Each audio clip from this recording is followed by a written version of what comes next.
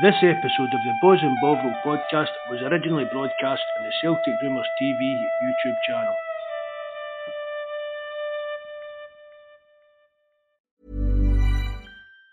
Say hello to a new era of mental health care. Cerebral is here to help you achieve your mental wellness goals with professional therapy and medication management support. 100% online. You'll experience the all-new Cerebral Way, an innovative approach to mental wellness designed around you. You'll get a personalized treatment plan from a therapist, prescriber, or both in a safe and judgment-free space. Your Cerebral therapist or prescriber will outline a customized plan with clear milestones along the way, so you can get to feeling your best. With Cerebral, you're not alone in your mental health journey. We're here to empower you to live a fulfilling life.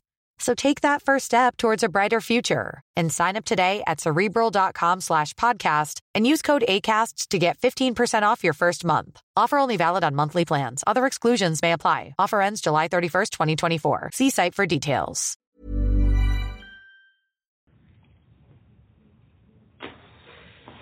Hello and welcome to episode 51 of Celtic Rumours TV, the Bawz and Bovril podcast with your host Mark and myself Paul.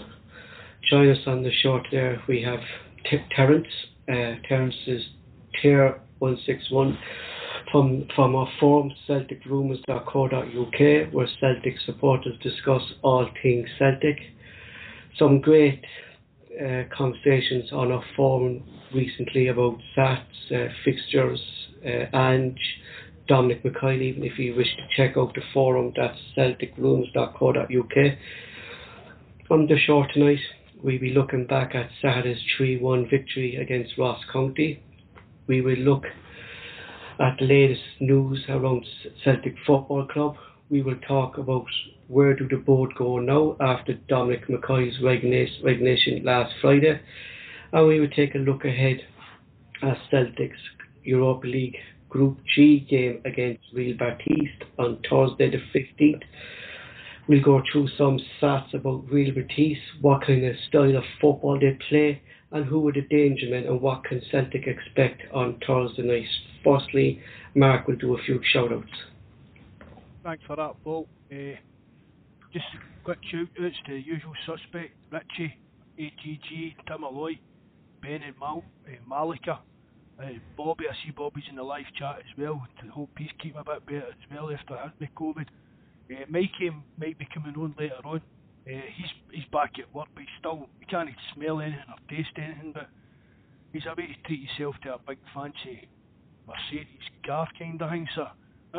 He will, you know what I mean, dropping the podcast to go and buy a Mercedes. Cheek of him. I know, absolute cheek, Paul. We're at 496 subs now.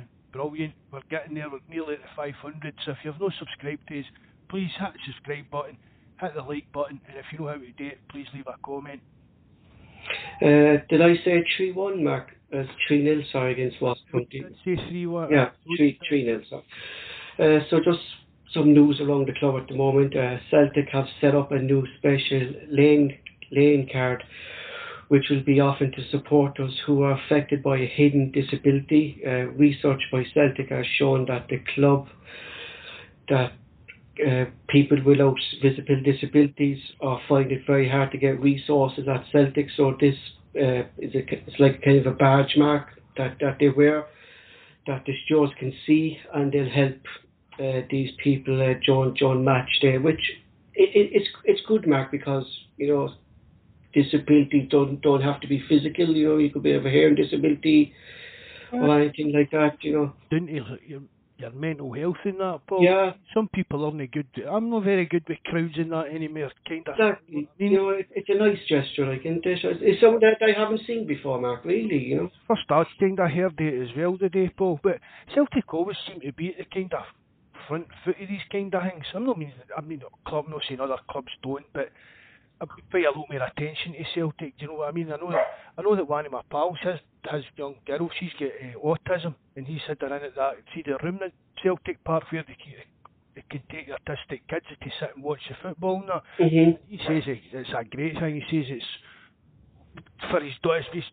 She loves it kind of idea, because she's not in the crowd and things like that. Mark, there's an error after coming up on the YouTube channel there on the internet. No, is it how we lost connection? I don't know. I never had the card. Please try again later. We could be still. Are we still live, lads? Can you still hear us? Just Showing up on mine is an excellent connection, Paul. yeah, we're gone. We can walk away. So they can still hear us. Celtic have plans approved for a state-of-the-art building at their new a new facility at their Bovril training centre.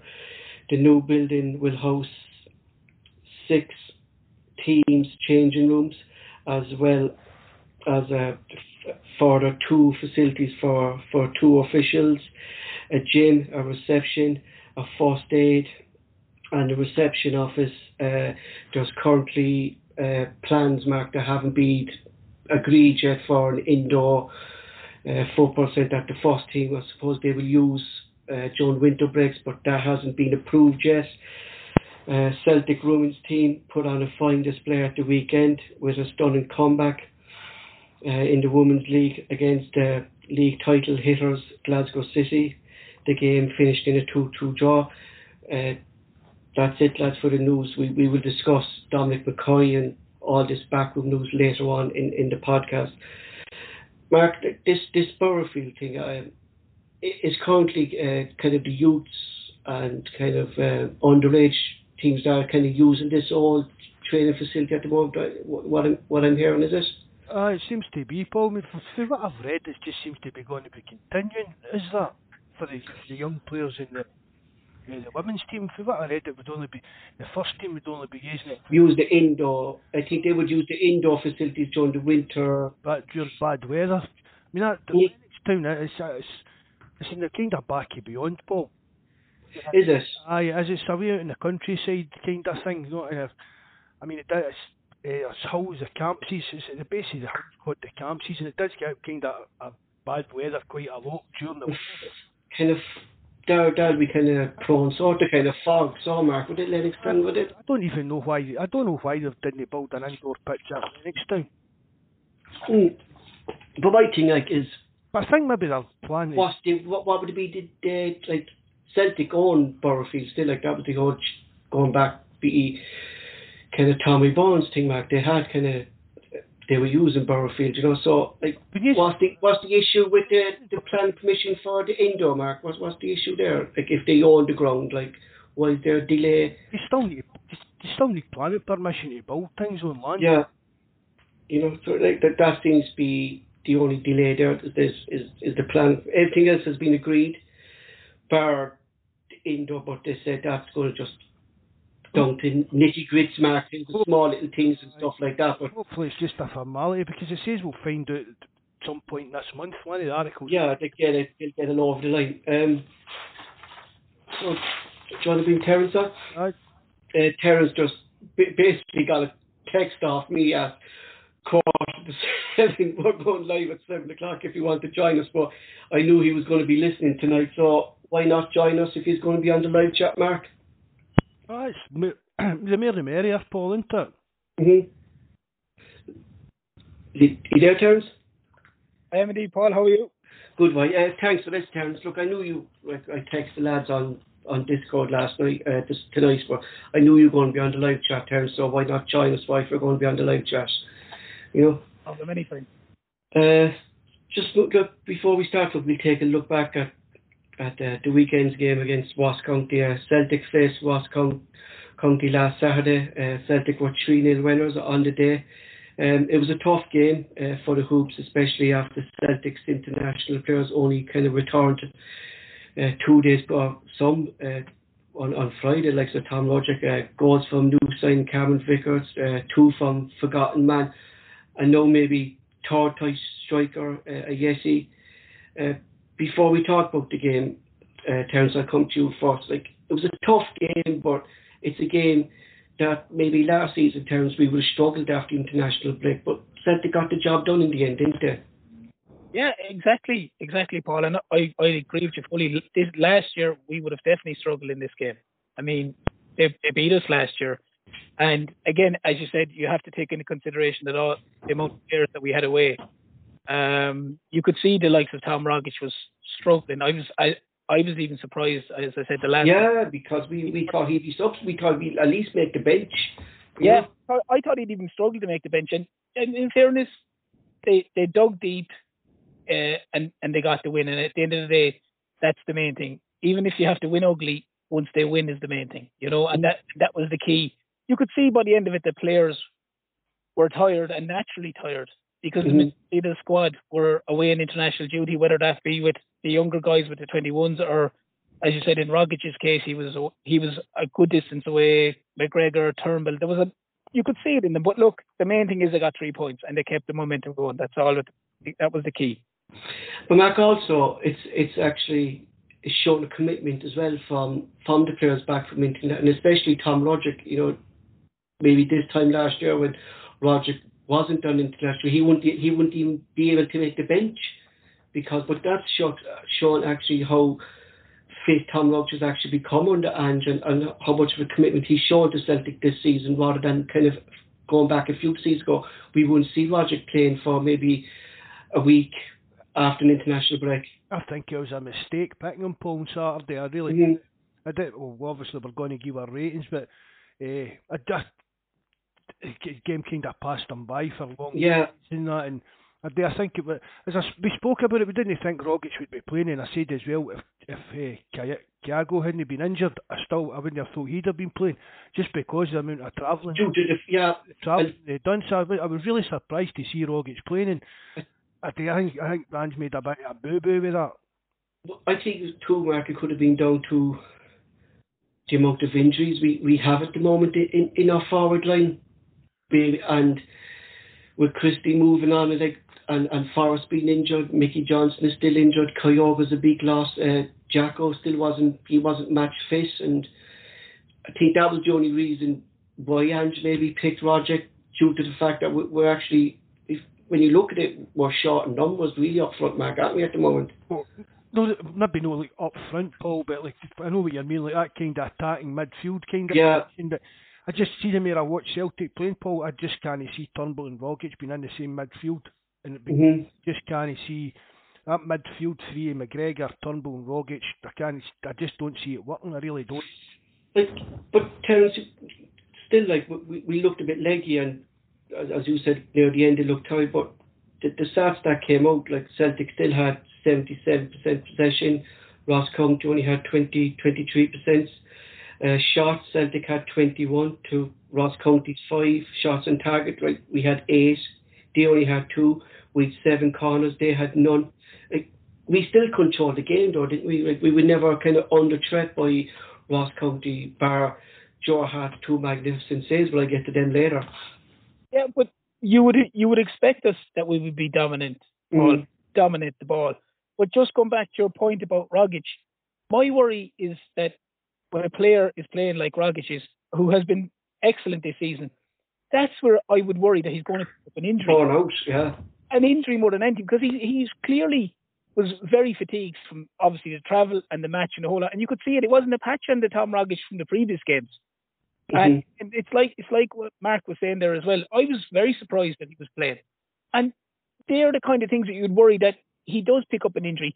And also, I think that's a time that Ange could have adjusted midfield. Maybe stick Shaw on and hold him. Push him sort of. Even play Sorrow. You could play either the two of them. You could play Sorrow or Shaw. Either the two of them. Push McGregor further forward and push Turnbull up into Rogic's position, just to give him a break, because I think it was an awful lot to ask of the guy to play the game after such a long time. But over to your point, I do agree that Celtic, they should have dominated the ball, Paul. They should have always going to dominate possession. We all knew that Ross County were going to basically 4 or 5 men, and then 5 men, and just maybe try to catch Celtic on the break if they can, or maybe from a set piece. But in fairness to Celtic, they kept going, they kept plugging away. Okay, we got a break with the goal, but once we got the goal, and obviously you said you come to Joe Hart's cracking save. you know, I mean, they always looked comfortable, but it was until we got the second, you kind of felt, okay, the game is kind of put to bed now. Mm-hmm. But just going what you're saying there, and I agree with you there, Terence. You know, playing maybe, as Mark said, playing Zora or playing Shaw, like it's not suiting McGregor in that deep role. We're not getting a proper effect out of McGregor in that holding role. So we're not, you know, we're saying to be. The game seems to kind of pass McGregor by when it shouldn't be. He should be controlling all game, Mark, shouldn't he? I thought he'd done well on Saturday, Paul. I know, and I say it, but I think we're missing the full effect of him, you know, up front, you know? I know, when he's sitting back, kind of, yeah.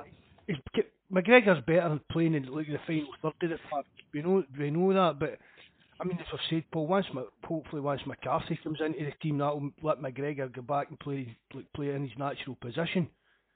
Mm-hmm. And just like there was a few people, like there was a few people on Twitter, like they weren't happy with the result. They were saying Celtic were too slow. I think, but like Mark, people still aren't getting like this is still a brand new team who would like we had. Vickers, who was making his debut, young Yotta was making his debut there. You know, like the team is gelling. You know, and they still can't. They're still not happy. Like, do you know what I mean? As we just guys said there at the start as well, Paul.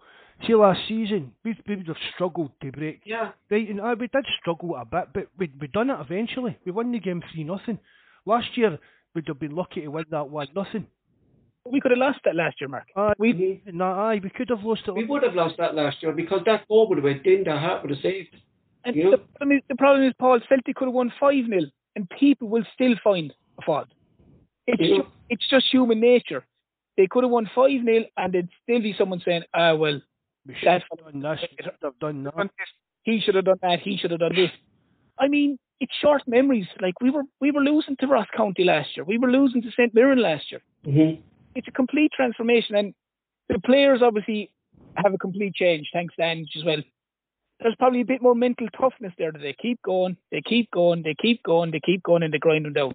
But that's it, Terence. That was the next point. Like that, you know, it took us to about the 63rd, 64 minute to get that goal. But with Ange's system, Celtic kept playing the way he wanted to play, and we were able to. You know, we got a bit of luck for the first goal, like, but it opened up.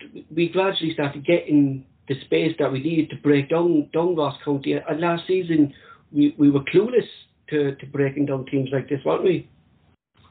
100%. But again, you know, I mean, the ball and the players probably weren't going to be moving as fluently as they were in these games. Again, a lot of that's down to the games they played in a short space of time, a number of games.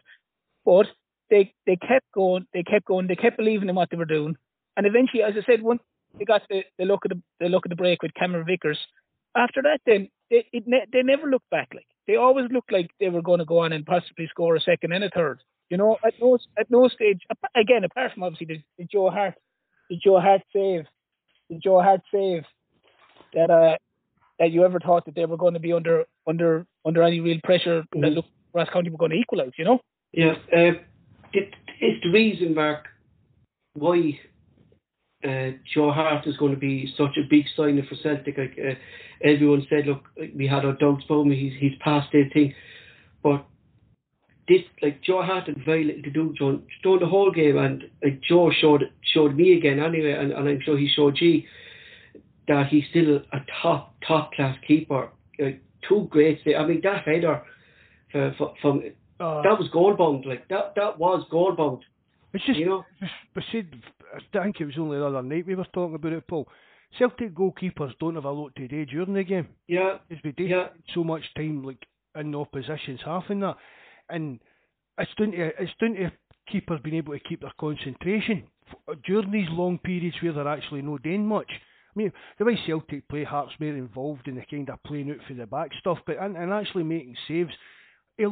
Like in a normal game, he will only have like maybe 2 or 3 saves to make, and if he's doing that, you can't fault him. No, like, Mark, as well, it shows the quality of the keeper that when he's required to step up to the plate, he steps up. Aye, he's got that. He's got the levels of concentration that's needed. Because I take it for a lot of games as well. It was like that, even playing for the likes of Man City. Mm-hmm. A lot of the time, well, Man City were like dominating a lot of the. So, yeah, and he only had to make then as well, Mark. Like he only had to make maybe 1 or 2, 3 saves during the game as well. Like, but that's showing like how Grew up. yeah. He's always had to be that kind of keeper, like, to keep his concentration going for the 90 minutes to make sure that when he is called upon, he's doing his job, and he done it well on Saturday. I mean, The other side of it as well, though, Mark. Sorry, Paul, is that if you look at him when they panned to him during the game, he never stopped shouting at the defence. No. Never stopped talking. You could see him every time he was panning to the defence or panned onto him. He was roaring at this fella. He was roaring at Starfelt. He was roaring at Cameron Vickers. He was roaring at whoever it was. We've never seen that in the previous keepers that have been there. Oh. Never see that. And that's good. That's going to help the central defenders. We spoke about it before as well, like how that a good goalkeeper will breed confidence in the defence and vice versa. So if he's helping to get the defence organised, for me it can only be a good thing, because we're saying he's been there and done it. And even at that, Mark, with Cameron Vickers coming from Spurs, Hart would know now what Vickers is going, what Vickers about. Vickers knows now what he's going to get from Hart. Like there's already like Starfelt, Vickers, and Hart. Like there's the bond that's going to bond between the three. Then because of likes of Hart and Vickers know how to play, they're only going to help Starfelt build into that role as well. And we're gradually seeing a more comfortable Starfelt growing in the Celtic team as well, aren't we? Aye, I thought he played well on Saturday, Paul. No, yeah. It wasn't a standout, but he played well, and I thought him and Vickers, I thought they showed the kind of beginnings of what's hopefully going to be a good partnership. And Vickers too. Got it in our ratings, so we don't want to cover it all the now. No, and plus too, like what I noticed about Hart as well, Terence, is that he wants to keep the ball moving fast as well. He doesn't want, there's no slowing the game down with him. He wants to keep Celtic kind of on the attack as well, don't he? Or like as soon as the ball is going past him, he's the ball boy. The ball is already on the way. Yeah. Or if he catches it, as soon as he catches it, he's looking to release someone straight away, and it's not a long kick. It's literally like as soon as he gets it, right, go. And oh, sorry, when you go, Terence. No, I was just going to say that, you know, I mean, he wants to keep, as you said, Mark or Paul, he wants to keep the momentum going, the flow going, keep the tempo up, and that's brilliant to see. You know, that's absolutely brilliant to see. Just wait till we're like 2-0 up, a derby game or 2-1 up, and you'll see him time wasting, and we get to the 80 odd minutes in that, because you'll be. But even at master at that as well. That's again down to his experience. But going by Mark, like that save, like last year, that without doubt, who's in goal, Bain, Hazard, or Barker's, like that goal, like that save changed the game for me. Like that just that save alone, it just bred confidence into the team as well. That your keepers, you know, you have a keeper that's going to make save, and that's what I know we spoke about a few times. But since Hart came, Mark, he's really impressed me. Like I thought, like, geez, like Celtic was signing the experience he had and stuff like that, but Hart seems to be getting better and better. The more game time he's getting, he seems to be getting better and better, don't he, as well, you know? But that's his personality that's coming out. Paul, really, that's for me, that's down to that, like the type of person he is. I mean, as I said, it wasn't my first choice to come in as a keeper, but I was happy enough when we signed him. We could have got a lot worse as well, do you know what I mean? I mean, considering we only paid £1 million for him as well. But it's just really everything he brings to the team, Paul. Like, we're talking about how like he keeps his concentration there. He's capable of making saves, game-changing saves, you know what I mean? Yeah. He's helping the defence. He's organising the defence. He's helping them settle. It's just a really positive impact throughout the full team. He gets captain's armband, didn't he, with McGregor? Yeah, he did. Yeah. So after Roger. So it shows you where the players and even the manager, it shows you the kind of regard that they hold him in when they're doing that. But that's what, Mark, well, when we had Barry on the podcast, like we were saying that this will help McGregor as well, having the likes of leaders of Joe Hart, James McCarthy in the squad, that it's only going to let McGregor concentrate on his game, controlling the flow of the game. When you have the likes of Hart, who, as Terence said there, when the camera pops onto him, he's non-stop shouting or organising his defence. That just flows through him, doesn't it? Leadership, Mark, you know what I mean? I like to say Hart or McCarthy or that, but well, I don't know, maybe McCarthy, because he's a bit kind of quiet personality-wise as well, but his style of play isn't that kind of way, which is a bit weird.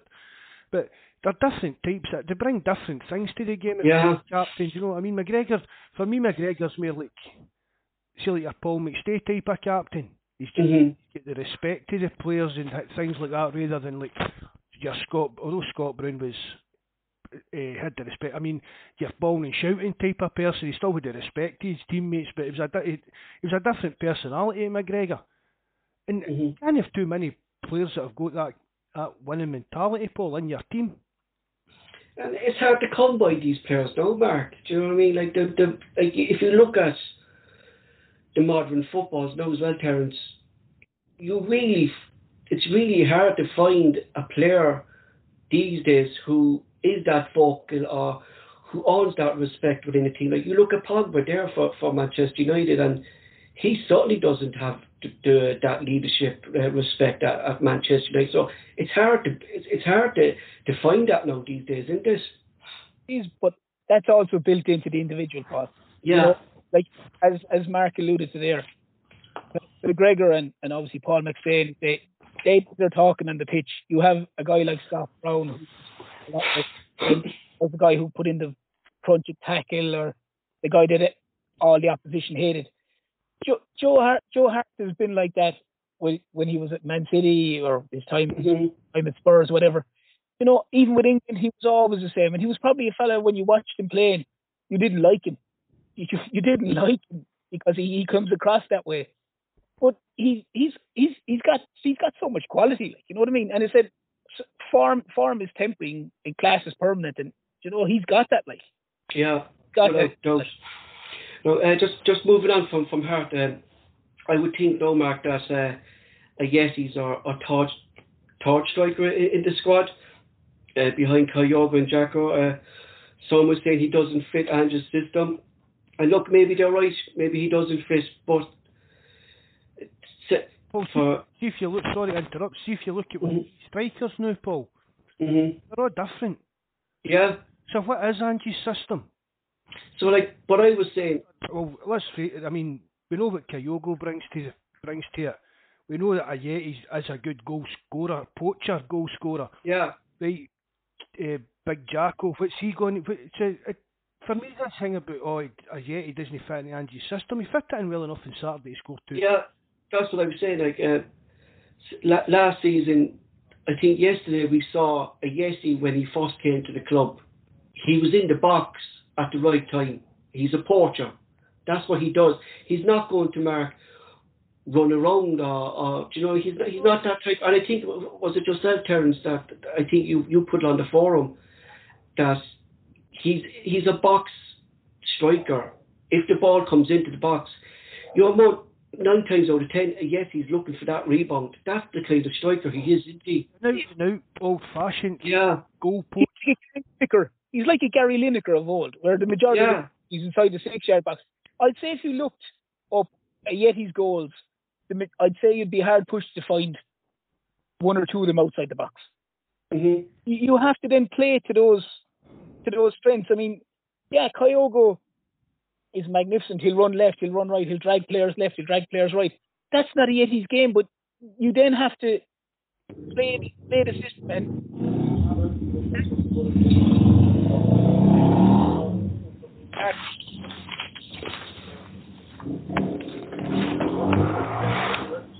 you there, lads? Anyway. Yeah. Sorry, you walked down there.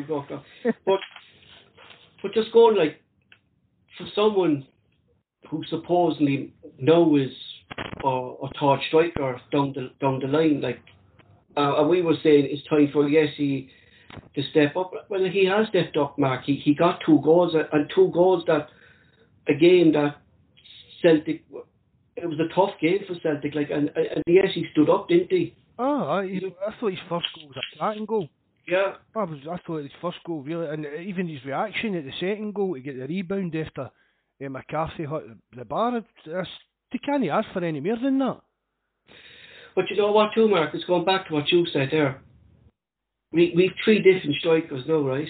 We've one, Kyogo, who runs all around the pitch, you don't know where he's going to pop up.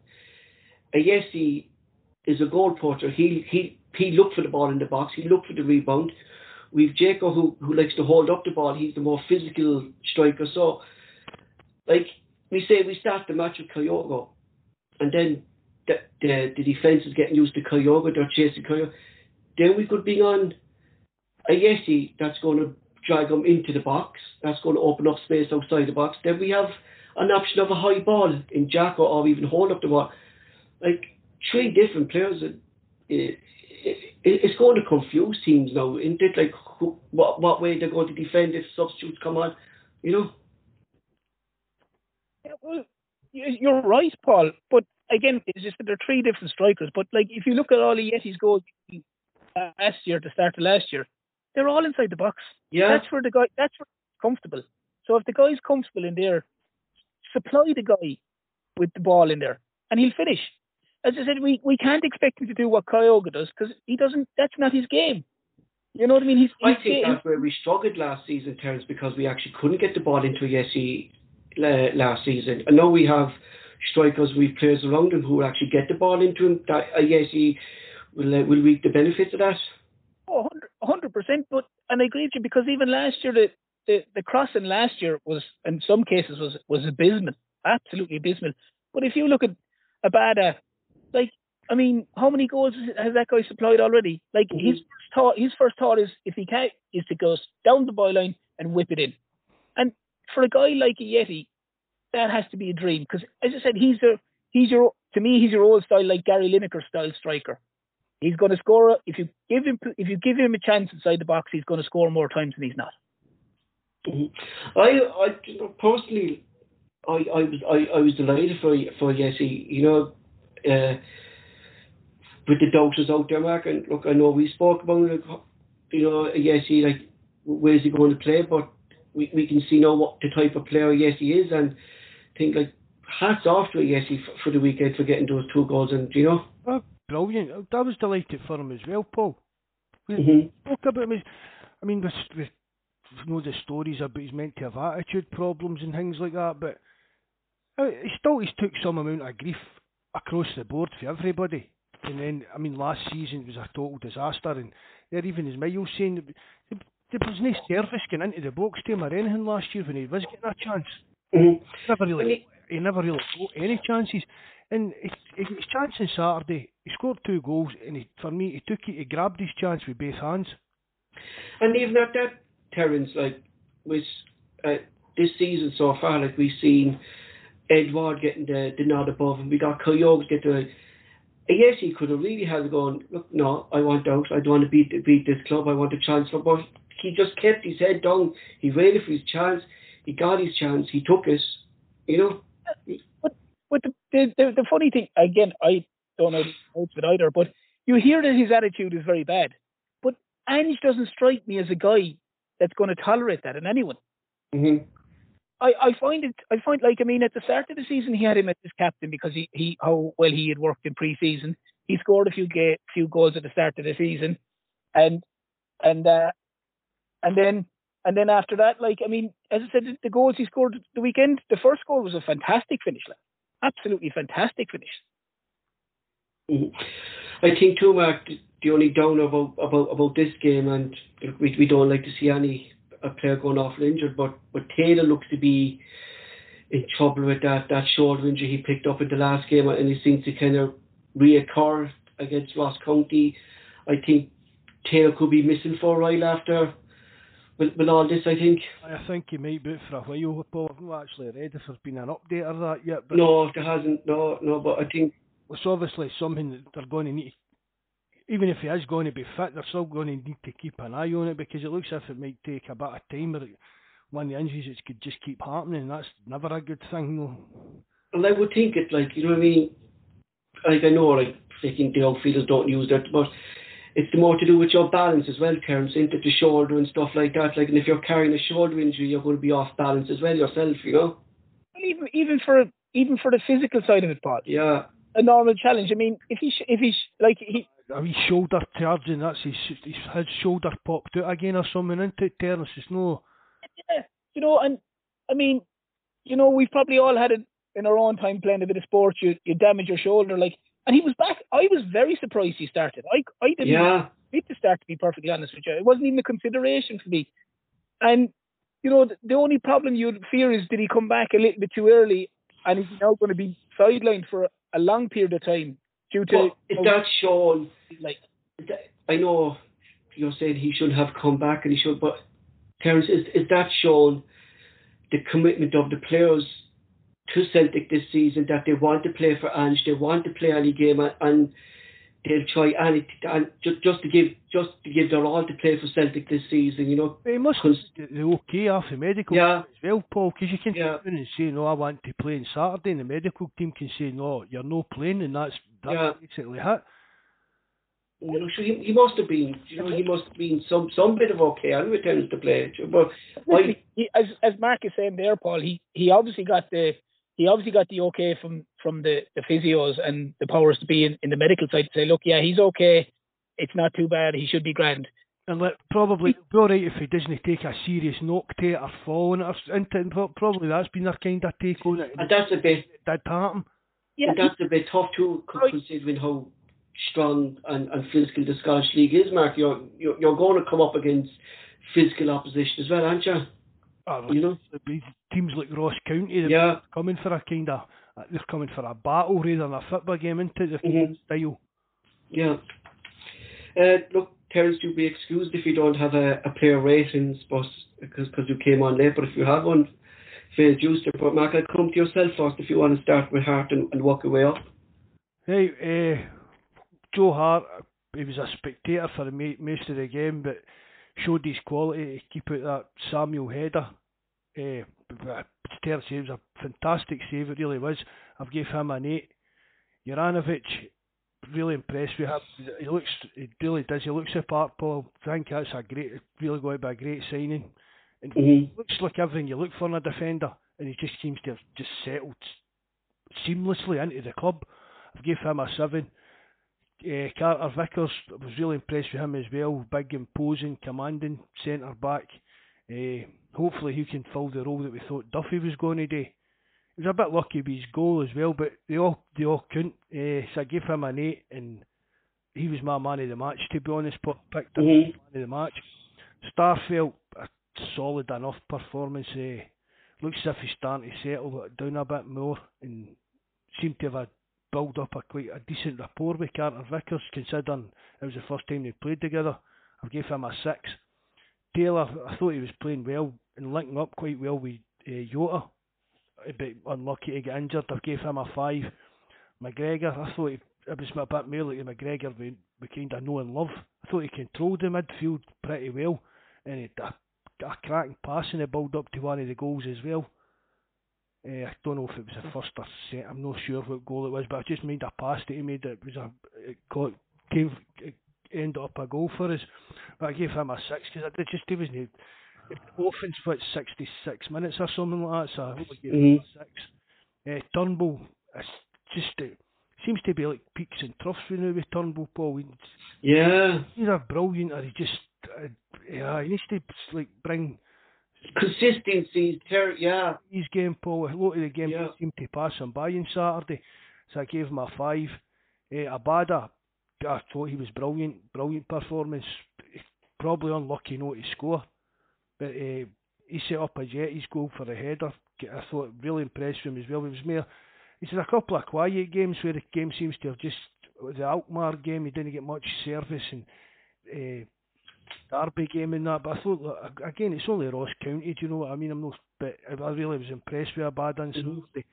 Rogic, I've looked in, for me it was a bit like Turnbull's performance. The game just seemed to pass him by, and I mean, I know I've spoke about the travelling, but really, against Ross County, he should be doing better than that. I've gave him a 5. Jota, I thought he showed flashes of his skill and his creativity. He probably should have scored as well, but I was impressed with him as for another guy making his debut. But obviously we've seen it. He needs to work on his end product a bit. But if he can sort out his end product, we could have a right quality player in our hands with him. Paul, I reckon. Give him 7. Montgomery, I don't know. I mean, a young guy comes on again and just more than comfortable playing at that level. I say it all the time, Paul, about players being good for the SPFL. They can do that. Do you know what I mean? And for me, Montgomery's more than capable of being a Celtic first choice against teams like your Ross Counties and people like that. Yeah, that we could rest players, Mark. You know what I mean? Yeah, because he's never just a solid performance. He just seems to. He plays like a player beyond his years. He really does. It's just kind of burst onto the scene, but I'm really impressed with Montgomery. Seems to be getting more comfortable, Mark. Like as you said there, anytime he's come on in the and he's done it too in Europe, but he came on for Taylor in Europe. Like he's really impressive. Like, and for such a young lad, Mark, he's years beyond his age. Like, isn't he? Aye. You know. I've given him a 6. Sorrow came on for McGregor, just kept things ticking there. Gave him a 5, and McCarthy was only on for 12-13 minutes. Yeah. Probably disappointed not to bag his first Celtic goal, but hopefully he's match fit soon enough to be starting games for us. I gave him a 4. So I went hard. Same as you, Mark. Just very little to do, but just for that save and how crucial that save was, I gave him 8. Taylor, unfortunately, the injury kind of took a down on him. He was comfortable, and I think, but I gave him a 5. Vickers, for his debut, I just thought he looked like a player who was played with Celtic since the start of the transfer window. I gave him an 8. Starfelt, very comfortable game, and he looked to be, as you said, Mark, kind of more settled and kind of grown into position. I gave him a 7. Jovanovic, I gave him a 7 as well. Again, he just looked very comfortable. What can you say, Mark? Signing him for 2.5 million is what a bargain! Like it has been from Celtic. Abada, again, same as you. I just thought he was excellent, Mark. He showed us what he can do when we actually get the ball to him. You know that we can't let Abada be isolated, Mark. We have to use our wings and use the threats that Abada can give Celtic. You know. But that's it. But that as well. But when you look at Abada in one wing and Jota, as if that clicks, man, it could be really, really good to see. Yeah. Yasha, I was the same as you. I gave him a 7. Still needs work, I think, but I think that will come with Ange. I think Ange will work with him, Mark, when he's finishing his end product. I think that's his only issue, really, is his end product. I think he needs to improve that, but I think going on, Mark. See if he's watching on Saturday there, Paul, right? And remember, this is just his debut. See if he had his end product. I doubt he would be Celtic. That's it. No, can you imagine? I know it's only Ross County, low level SPL, but imagine him if he was like finishing goals and assisting the amount of chances that he was actually making. Yeah, product was better. The top teams would be sniffing on him, but that comes too, Mark, by Celtic buying these players who are at a level for Celtic that we can improve them, that we have done before with youngsters, Mark. We bring them in that they're suitable for a level at Celtic, and we make them better. That's what Celtic have been good at with youngsters over the years. We make them better players, then they go on to the next level, become even better. And I think Yada working on the Ange, he'd only improve, I think, Mark, on the Ange, you know. A bad hand, Yeah. McGregor, I gave him a 7, Mark, the same as you. Passed the ball, but I think we're losing McGregor in that deeper role. I still think that with a fit James McCarthy, that he could slot into that we can push McGregor up a bit more, and he, like as you said there, Mark, he's passing for the first goal there when you think like if we had McGregor more up the field, and if we have Abada and Yasha on the wings and Kyogo when he's fit moving around, that's when you need McGregor's passing to open up that space. You get me? See all the wee intricate pinging passes and that's McGregor. Yeah. That's his forte. It's his bread and butter. You know what I mean? And that's where we need him, Mark, in that more advanced role that he can open up, see the pass. You know that we don't. That Turtle, I'm the same as you, Mark. I gave Turtle a 5. I just thought the game passed him by. You know, and I think that's my biggest concern about Turtle. Like, we gave him credit where credit's due, Mark, and his goals in the last couple of matches, stuff like that. But consistency seems to be Turtle's biggest problem. You know, we're not seeing him controlling games or scoring goals or even getting shots, Mark. As you said, Mark, this is Ross County. Turnbull should be able to control that game or should be having the game flown by. You know what I mean? And that is very poor.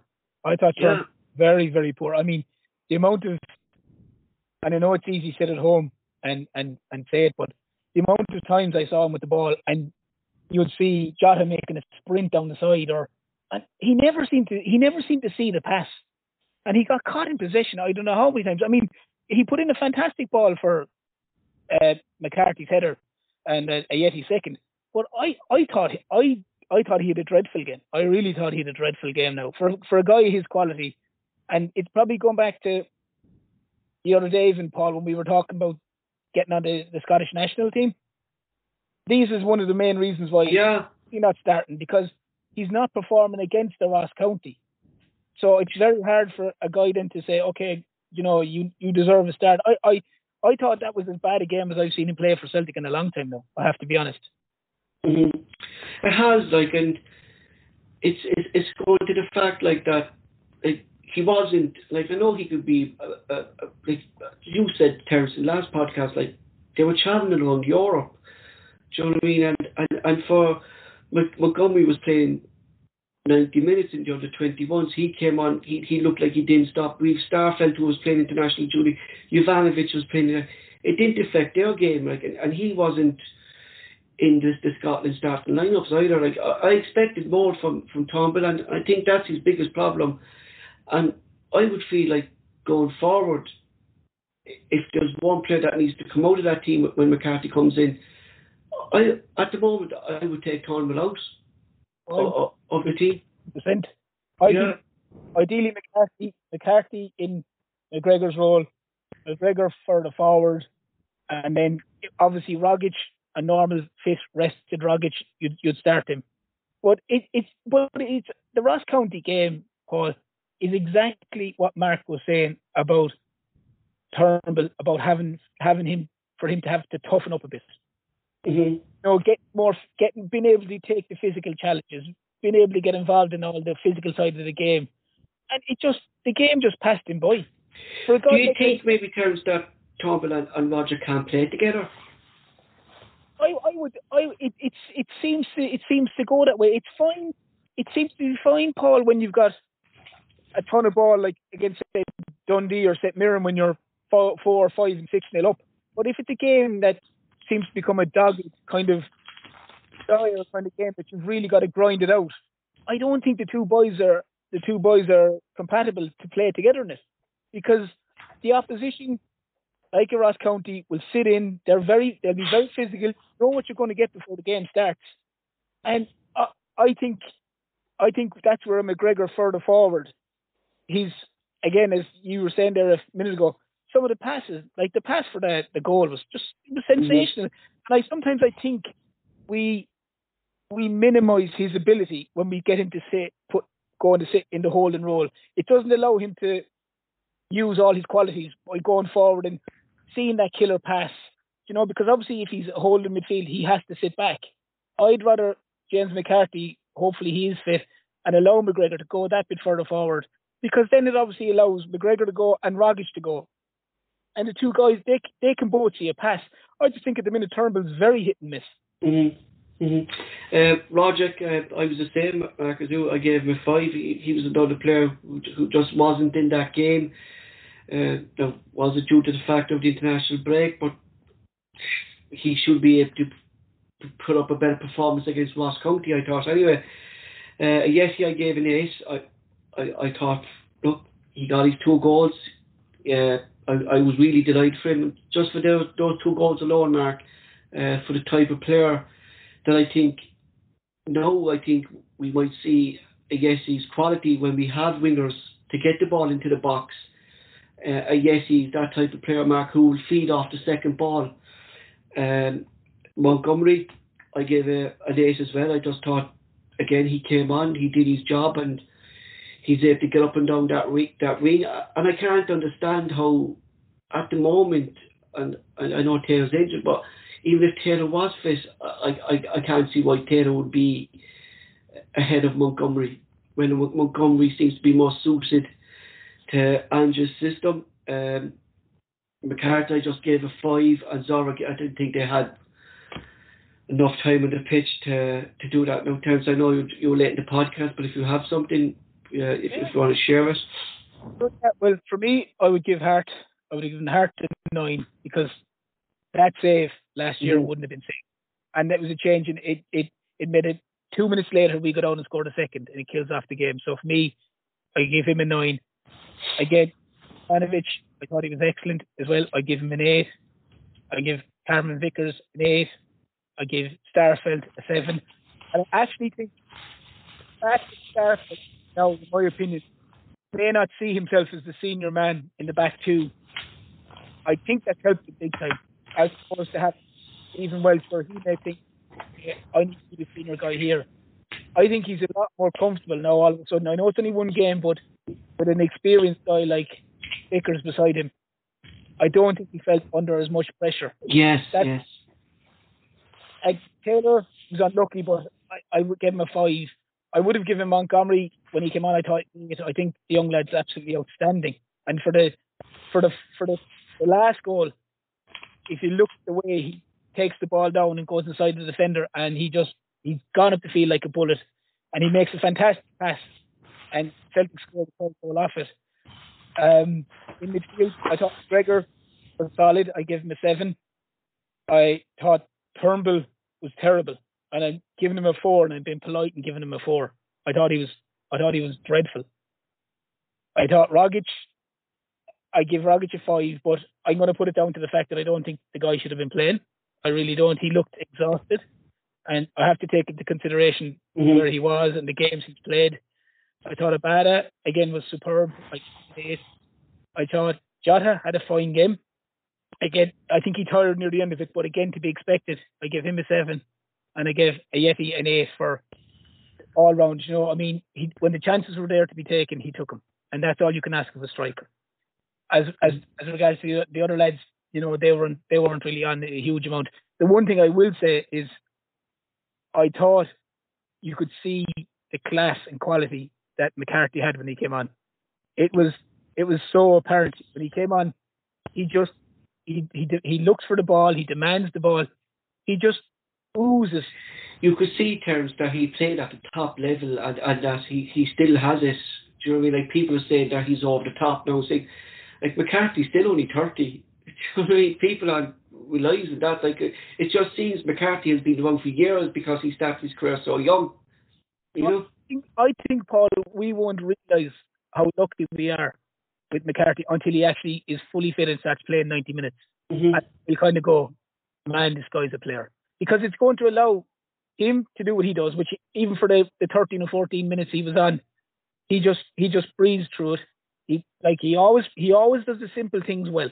He always does the simple things well. He doesn't try something that he can't do, but he makes everything look so simple and so with so much quality. And even so much so, he snuck in. He was unlucky not to score for a Yeti second. So, and I think it'll allow McGregor to go further forward, like I said, and I think we'll see McGregor's qualities more. But I think if, please God, McCarthy is fit enough to start on Thursday night, it would be brilliant.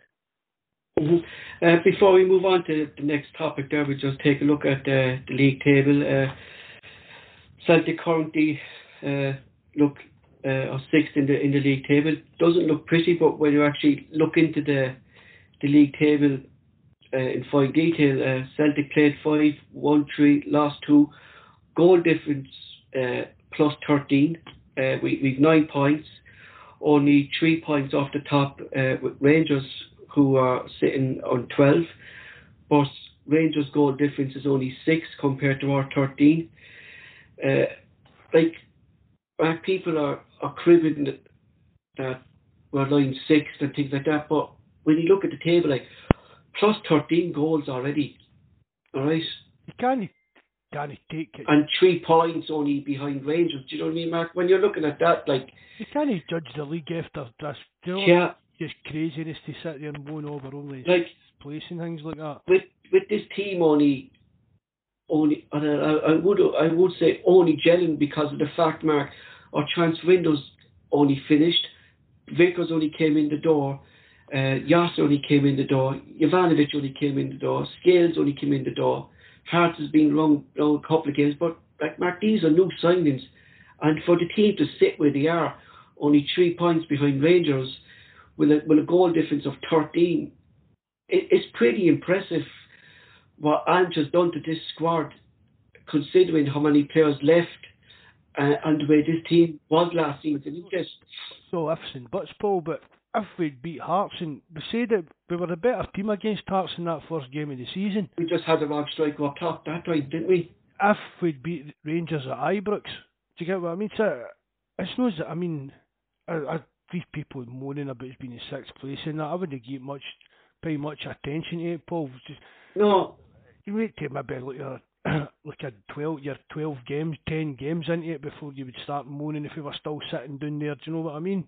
But that's why I wanted to look into, Terence, the plus 13. Like that for me is, like, considering how bad we were on the Neil Lennon, like, trying to get these goals and trying to break down teams, like, the encouraging signs are there on the Ange when this team and this group of players, I would say not just the first team but the group of players, when it clicks, like, the encouraging signs on the Ange, they're already showing, aren't they? Big time, Paul.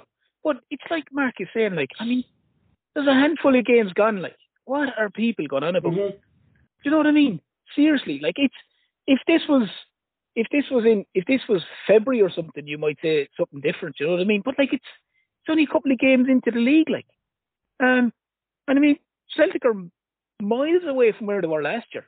Yeah. I mean, we have to remember, I know we're saying if. Like, Ange started the game against Hearts with Beat on at centre back.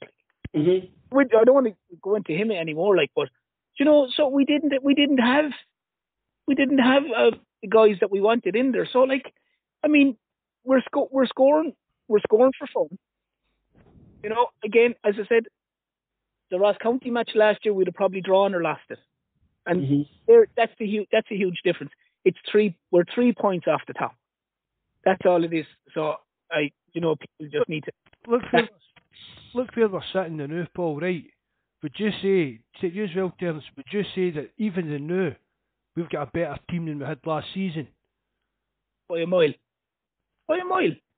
Paul. Oh, without doubt, Mark. Like, that's. And we're just going to, we've said it, just to make the players play together and learning under Ange and things like that, we're just going to get better. Have Rangers got a better team than they had last season? No. I think they're struggling. It's the same players. Yeah. It's the exact same team they have. You know, that's why I think Celtic fans need to give a bit of patience. You know what I mean? Like, if we have plus 13, if we're only 3 points off the top, and if they can't see the progress that this Celtic team, like, a lot of the players, like, people are forgetting, have been there last season, and we saw them play so poorly. But if they can't see the improvement on the Ange, I think they need to question if they are Celtic fans. But that's the truth of it. Like, if they can't see the positives that this group of players have made, like, they have to question their loyalty to Celtic, Mark. You know what I mean? There's always supporters out there, Paul, and all they do is concentrate on the negative stuff. Yeah. You know yourself, even the live chats we do for the forum for the games, I mean, there's maybe 15, 20 years that are there all sitting talking about the game. If Celtic get down 1-0, the next thing they're 40 and 54, can it? They only have there's something to moan about. I just want to get up in the live chat there, I go through your comments as well from the live chat. Have you seen progress made on the Ange compared to last season? And are you positive about the future on the Ange? Can you see this Celtic team getting better and better as we go along? I come back to the live chat there now in a minute, but I just want to move on to the next topic. News broke, as we know, we spoke with Terence on last Friday when he was on the podcast, that Celtic CEO Dominic McKay stepped down. We did a podcast that night, not knowing what was really going on, but we were led to believe that it was personal terms for Dominic McKay. But now a few things have come to light over the weekend, that Dominic McKay was very amateurish after at his job. Dermot Desmond, clearly it's coming out that Dermot Desmond wasn't happy with the things that Dominic was coming up with, citing the reasons why there was a meeting called last Friday that led to the resignation of Dominic McKay. Other reports have come out from that football agents have been contact Ian Bankier and Dermot Desmond personally, that Dominic McKay hasn't been returning phone calls to agents about players wanting to move to Celtic, hence why transfers were being delayed. Dom's plans weren't right for Celtic, according to other reports. Now, Mark, what's your take on this new kind of things that have been coming? I know it's all speculation at the moment, but it seems to be the main reason why Dom was gone, because he was very amateurish and Celtic didn't like the way he was taking the club forward. But surely they should have noticed this before now, Paul. As I said the other night, we hired this fancy firm of recruitment, headhunting specialist, when he's a new CEO. He's went through, I don't know what the interviewing process and things like that would be, but surely he'd have laid out his kind of ideas at meetings with Dermot Desmond and folk like that before he got the job. And see, the thing about it is as well, he'll have signed a non-disclosure agreement. That'll probably have been part of his settlement, and for all the wee kind of press buddies and that. I've seen at CQN, that's like who Peter Lowell kind of leaks all his stuff to that. Yes.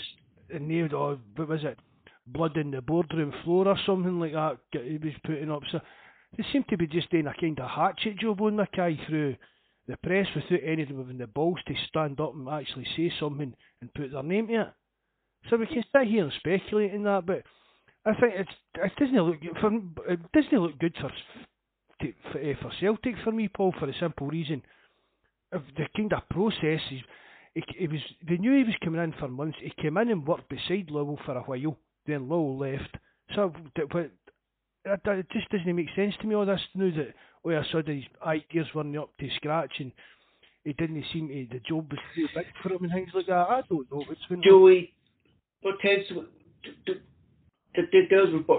There's reports that's coming out that he was amateurish, but if we turn it around the other way, appointing him has been amateurish then. Yeah, that's what I'm saying. Like, we turn the tables around. That was Celtic too old school to move on with Dominic McKay's plans? Was Celtic not able, like the likes of Ian Barker and all these Alison, what's her name, O'Connor, I think is like these people weren't able to move on with Ange's ideas, and that's why maybe Dom walked away. That Celtic just weren't ready for Dominic McKay, a fresh face in the boardroom or something like that. Were they afraid of Dom, what do you think? I think one of the things they flung at him as well was that man spoke about if Peter Law was just going to be there and be on the end of the phone.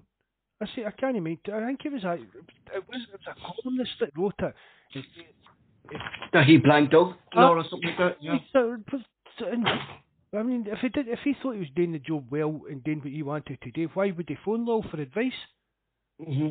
I just gossip and you know what I mean? It's like something that one of these Toby things or something, all climbing each other into their back and gossiping and that.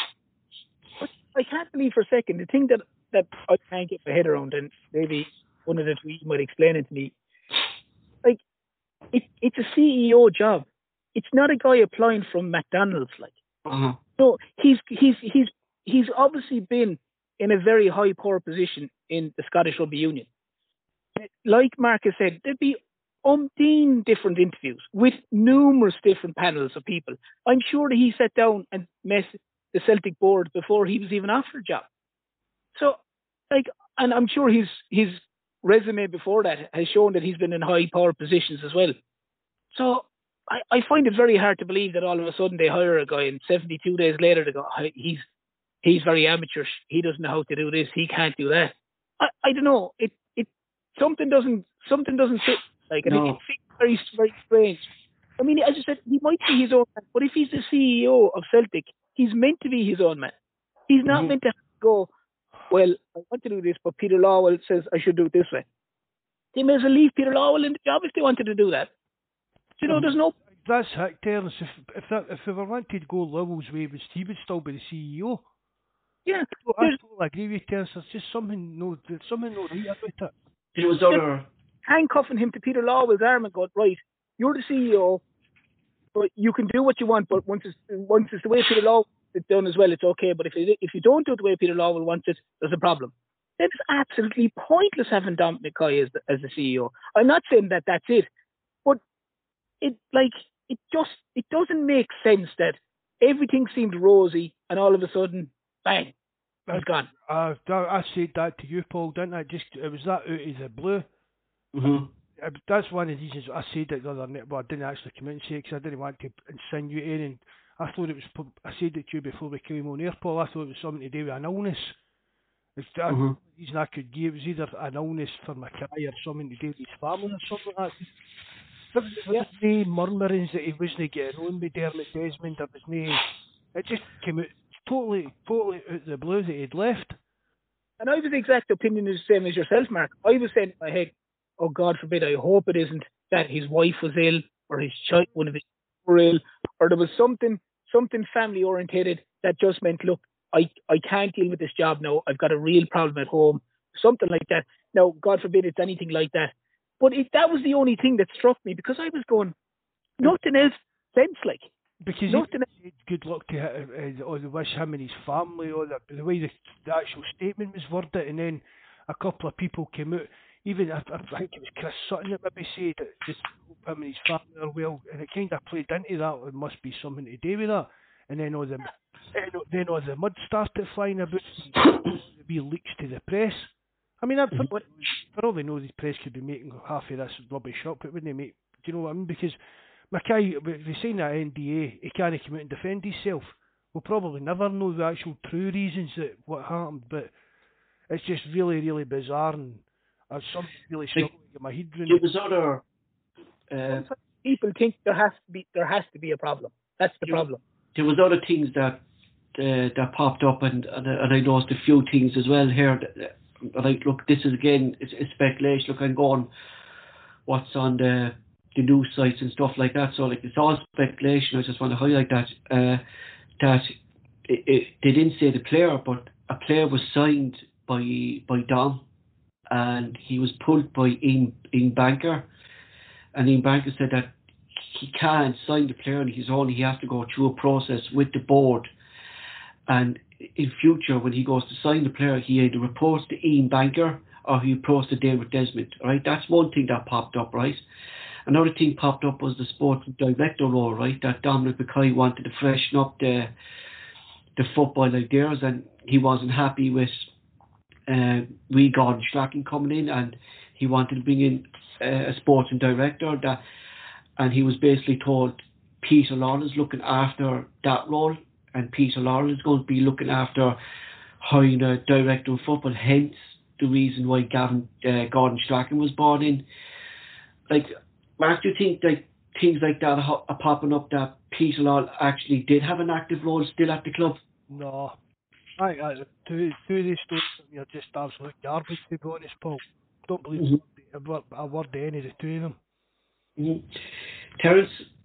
I, I think, I mean, I think, but you just, keep there, Paul. That maybe I've seemed a wee bit abrupt. Sorry about that. No, but that's what I'm saying. Like, like these are things that the press are putting out. Like, these are the rumours that are out there. Like, and we're trying to figure out what's going on. Like, there's so many things now that's popping up. We don't know what to believe, Mark. Do you know what I mean? Aye, no, You I know? know what you mean. but some, all it might be the simplest of things, but people don't want it to be the simplest of things. Yeah. People are willing to make up every which what way. Oh, he had a fight with Peter Lawwell. Like the one Like there, a witch hunt, really. the Terence, one that just about the player with the Ian Bankia one. Like Celtic have signed 12 or 13 players during the transfer season, the transfer window. Like, are they trying to say that Don McCoy signed one player that way? Like, do you know? I mean, really? I mean, he's not. Like, there's going to be people involved with the transfers. It's not just going to be Don McCoy meeting some fella down the pub, like, and getting him here, come here, we're going to sign up here for us, like. I don't know. So, there's a lot of it makes no sense. I think it's a case that it's people just like rustling the bushes to see what's going to come out of it. And the bottom line, it could be something as simple, and God forbid it is, that someone in his family is just not well, and it hasn't worked out for him, and he's gone away. But people like to think, okay, let's think the worst case scenario here. No, there's a shred of evidence to suggest anything at the minute that I've seen anyway. Well, I suppose the big question for the two of you is what now? At board level, reports a couple of days, I think maybe 2 days after. We spoke about this kind of months ago when Dominic McKay was coming in. We did a podcast on the boardroom, and a lot of the people on the boardroom have been there, like 14 years. The last one was in 2016 was the last person hired. I get the name there now. But we spoke about maybe with Peter Law leaving, it might create kind of a domino effect. And reports came out, and we said it that next in line could be Ian Banker to leave. And going by reports, we're led to believe that he could be the next person to step down. Do you think he will step down? That maybe Dermot Desmond has seen a different approach since Peter Law has left, that these people have been on the board too long, or is Dermot Desmond happy with this board, or do you think it's going to be freshened up by Dermot Desmond? I think I've said it before, Paul. I think you need some fresh blood and some kind of forum on that board. Yeah. Well, Mackay, he'd have been on the board as well because he was the CEO. But the fresh blood's been let go, resigned, or whatever's happened. But it seems a bit weird as well, but Paul. But the rumours, Mackay was leaving, and then the rumours about Bankier was getting moved on were kind of right after that. So I don't know. There might be something in that. But that's what I'm thinking. And it made me think. And this is just my own opinion. You might agree or disagree that. You've said it, Mark, numerous of times. Dermot Desmond hired Peter Law to run the club, which was the way Peter Law ran things. Now, since that Peter Law had total control of the club for past, how long is he there, Mark? For 17 years, Dave? 17 years he was 17 years, so he was running that club. So realistically, you would think that Dermot Desmond, the ins and outs of the club. But that's the thing about it, Paul. He wasn't running the things for 17 years. No. Kind of. He's been running it recently about 12, hasn't he? But it was kind of. I don't know how to say it without making him sound as if he's some kind of weird, power-hungry madman. But he manoeuvred himself to become the almighty. Do you know what I mean? Yeah. He manoeuvred himself into positions to be like the yeah, he took out the likes of Park, didn't he? He took out John Park to be control of transfers and stuff like that as well, Mark, didn't he? That was one of his biggest mistakes. I used to moan about Park because he got to some right belters, but he made a lot of bad choices as well for me. But it was still, once Park left, that's when Peter Law, for me, was kind of found out, Paul. That was kind of said, wait a minute, why should he be deciding? What qualifications, what experiences he got? football is at that level, knowing if somebody's good enough to play for Celtic. Oh, he's gone. Yeah. What's the cost? What's the cost? Yeah, so that's what I'm thinking, Mark. With Peter Law now out of the equation, and we know that since Peter Law said that Dermot Desmond has been more involved with the club, being Dominic McCoy just being new into the job and stuff like that. Do you think maybe Dermot Desmond himself has seen that the board needs freshen up, and that's why these rumours that Bankier might step down, because maybe Desmond thinks that a new chairman is needed at the club, new board members need to. Do you think Dermot Desmond himself has seen this?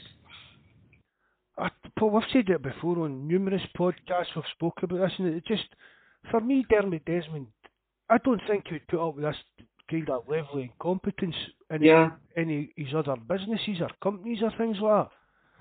I mean, he must know. I mean, he must. Well, he said this. Well, we've spoke about it, right? We knew Neil Lennon. To get rid of Neil Lennon, we did.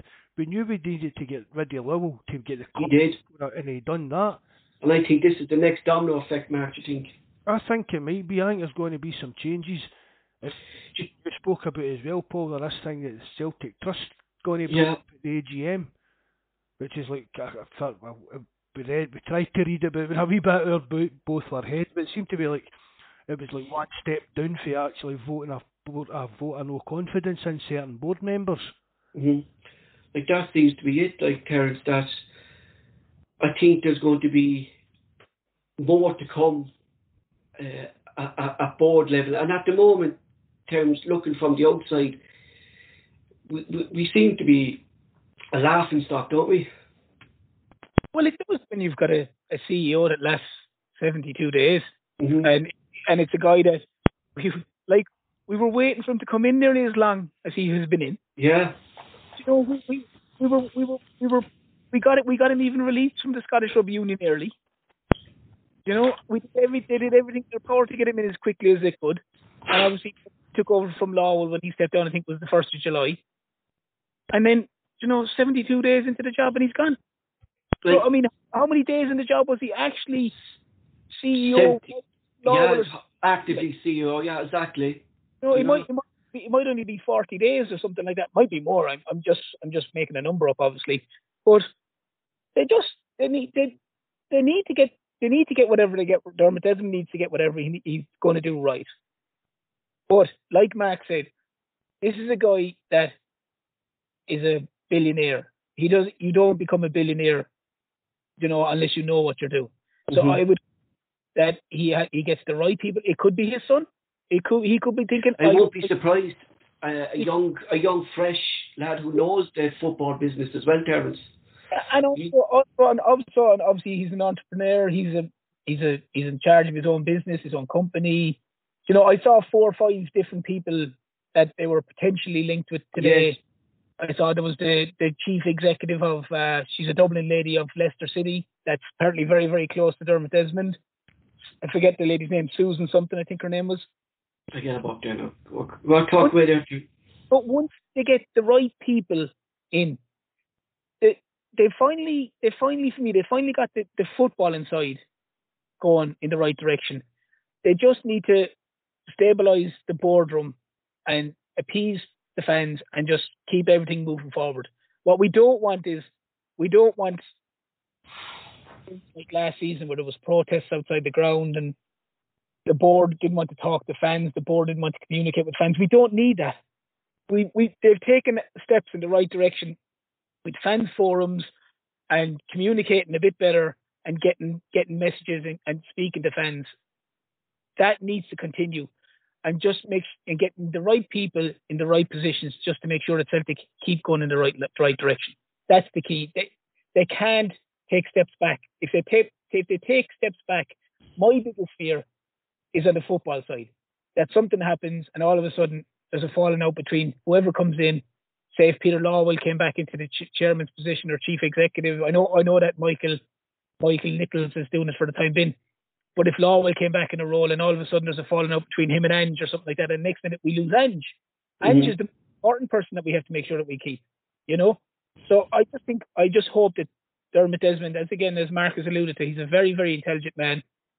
He he's going to have tons of advisors around him. He's going to know people who are hopefully suited to this position. And if it means, like as you said, Paul, Ian Bankia maybe stepping down. I did see that they were talking about Lawwell replacing him as chairperson. I don't know how accurate that is. I can't see that, yeah. I can't, especially now after him getting him to step down as CEO, you know.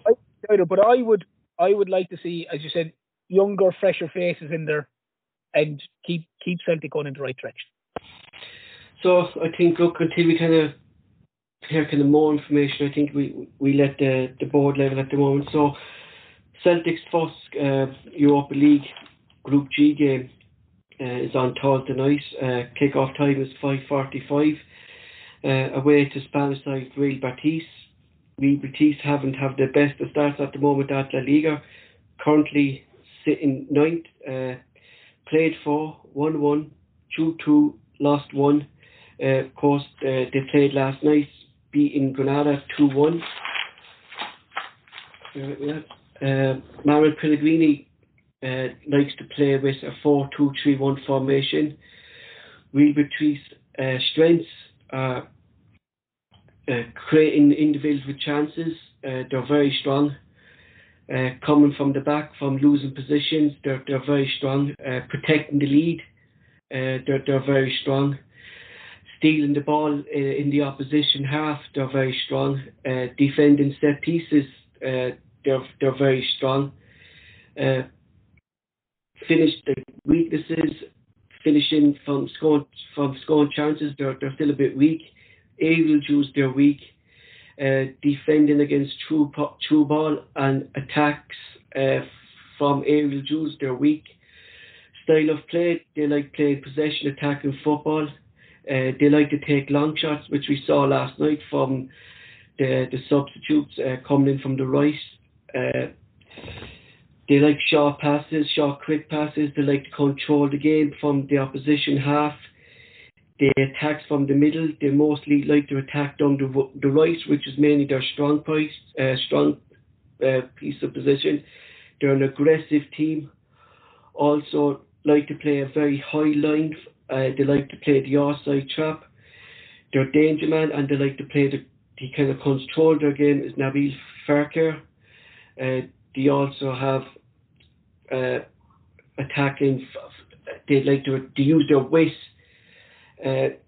Going by what I saw last night, because I kind of tuned into the game to see what they are. We're in for a tough game on Thursday night terms. Oh yeah, but when you're playing Spanish opposition, Paul, they're always going to be quality. You know what I mean? They're like, you watch La Liga for years.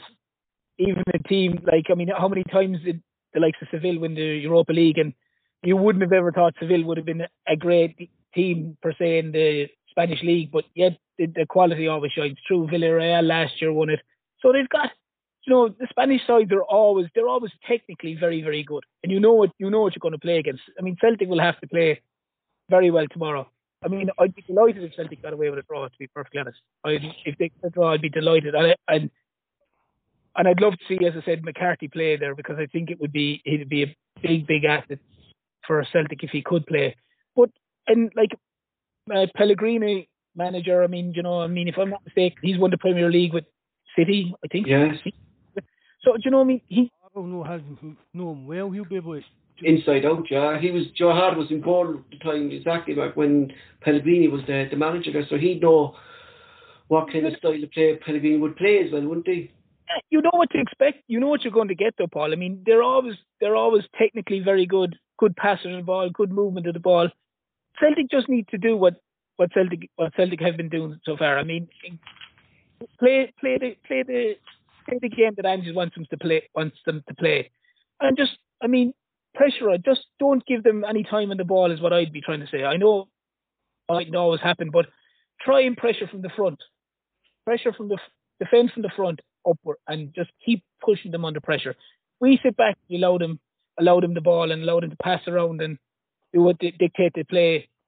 I think they could beat us comfortably, but we have to put them under pressure. That'd be my take.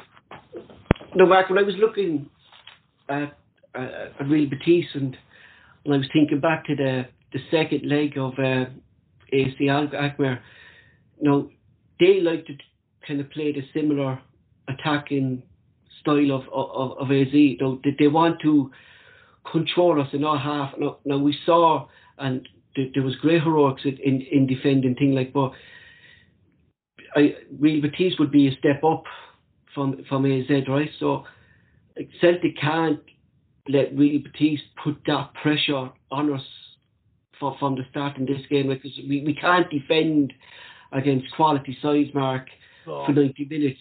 Oh, it's going to be really, really tough, Paul. I agree with Terence. I'd be static if we could get back out of there by a point, but to be honest, it's going to be a real struggle even to get a draw out of it. I know they've not got after the best of starts in the league, so maybe that's kind of going in our favour a bit, but plus two they only played last night as well, Mark, could be... That could make a bit of a difference in it, but football's not played on paper, but on paper I don't think we've got much chance. But looking, I was happy to be proved wrong as usual, Paul. Yeah. You know what I mean? Just got to be a wee bit realistic and maybe think it's a bit just... But they're missing, I was looking... Paul, they're no Barcelona, or, do you know what I mean? They're not great shakes, but they'll still be, as Terence says, good. They'll be well technical wise. They'll maybe be a wee bit above us and things like that. So we've done well against Alkmaar. We holding that team out, but I wouldn't like to be sitting under the cosh against Betis for 90 minutes. Definitely no. But that's all the more reason, Mark, that I just don't want to see Celtic come out tomorrow night or Thursday night, and just sit back. Because if we do that, if Celtic do that, there's only going to be one result I could see, and it's not going to be. That's in Angie's makeup there. I don't. No, it doesn't seem that. It seems as if he's, which could go against us. I mean, because Mark, we saw that. Then Rodgers went toe to toe with PSG, and that didn't he? And it didn't end up too well. Because Mark, we saw that like when he tried to go toe to toe with AZ Alkmaar in the second half. Like you could see a high line being cut out all the time, and you could see the space that they were able to use because of Celtic playing the way Angel plays. Now this game, and I hope he be a starter, would be the ideal for James McCarthy to come in and have that kind of toughness, or to be able to break up Real Betis' play, wouldn't it? It's ideal for him, like, you know. I thought he would have played on Saturday, Paul. Just for this. Even start it on Saturday, maybe like the first half, to make sure he was ready. Because I mean, even himself has said they've maybe been a wee bit overcautious with him. I read that. I think that was on Thursday or something. I thought, I thought it was a certainty to start on Saturday there, but I mean, I think somebody like that could really make. McCarthy needs to come in. You know, this fella Faircare, Mark. He controls. He's kind of sitting in the number 10 role, you know, just in front of the midfield, you know, but he controls their game. He's the fella who dictates their style of play, who can, like what we're saying, Mark, where McGregor needs to play, who can pick out the space where the players are going to be. So that's why I think James McCarthy needs to come in there to upset this player and block him from taking their play. You know, because you're not going to have McGregor doing that, because he's our type of player, Mark, who should be doing that for us. And he's not supposed to be. Paul, he should be doing the Fecker role for us. Yeah, he should. He's not the player, Mark, who's going to stop that. And the only player we have at the moment to stop that, like, if it's not McCarthy, it needs to be Zorro. Do you know what I mean? One or two then has to play in this game, and I think if they don't, I think we could be in for a long night, Mark. Do you know what I mean? Paul, see, really, what you're saying was basically just what we've said for the last couple of games. Yeah. We're missing that kind of physical, kind of battle, whatever. And it's not, Mark, it's not putting us into a defensive style. It's just giving us that bit of voice that's needed. Adding another dimension to the team. Mm-hmm. I mean, every team needs a ball winner, Paul, and that's a ball winner in the middle of the park. and that's why we got overrun. But you know what I mean? We lost the midfield battle at Ibrox, and why we've not got a ball in, just that type of player in the middle of the park. We know that's what it brings a lot more to the game than that, Paul. But we know that's his thing. That's what he'll do. But he'll pick out, Mark. It's true what you said. Like, he'll win the ball, but he'll pick out that Farker is their danger man. That he runs Real Batista's team. Do you know what I mean? And McCarthy would identify that, and if we can upset that, Mark, I would think we'd have a chance, because we're blocking the path that they would use of Farker passing the ball out to the wings, because they don't play down the middle. Do you know what I mean? They use the wrist. With Ryan Kent, going back to if McCarthy had been playing that game, he'd identify Kent, he'd have been marking Kent. He wouldn't have been making the runs that he was making. No, he would identify it, Mark, and that's why I think it's crucial that we have that type of play. Now, I won't think Zorro would do it, Mark, because I don't think Zorro has the experience with McCarthy. So, I would like to see McCarthy start this game, because I think it's needed for Celtic to start McCarthy in this game. I agree with you. I would love for McCarthy to start this game, but I would also say, Paul, I was like Mark. I thought he would have started against Ross County and even got maybe 60 minutes under his belt, and with the intent of having him ready for Thursday. But if for some reason he's not available to start, I would start Sorrow, because I think if we start McGregor, Turnbull, and Rogic, we're in a world of trouble. Because I think the three of them, if they play this game in those three in midfield, with the guy you're talking about for Real Betis, we're going to give him free rein. We're not going to close him down. That's why I think if McCarthy doesn't play, they have to play Sorrow and allow McGregor further forward. And even if McCarthy has to come on for the last 20-25 minutes, if the game is still there to be won or drawn or whatever, then great. But I would really worry if we started with McGregor, Turnbull and Rogic in midfield on Thursday. Just for me, Rogic and Turnbull, it's either or for me. Yes. I said that earlier on in the programme as well. It's just, really the midfield of McGregor, Rogic and Turnbull is just so lightweight. It really is. It's, again, you've not got any real, we know McGregor will battle, but he's not the best tackler. He's not a tackler, yeah. No, we've not, again, Paul, just it's that lightweight. So for me, it's got to be, not just for the Thursday night, but just for the team moving forward, it's got to be with Rogic and Turnbull, it's either or. Yeah, for me, it never works with these two in the same match. I would agree with you, Mark, and I threw that question to Terence. I had that. They're too similar, or Terence, or something like that. Like they just don't connect, do they? No, they're both the kind of guy that's only trying to make the killer pass.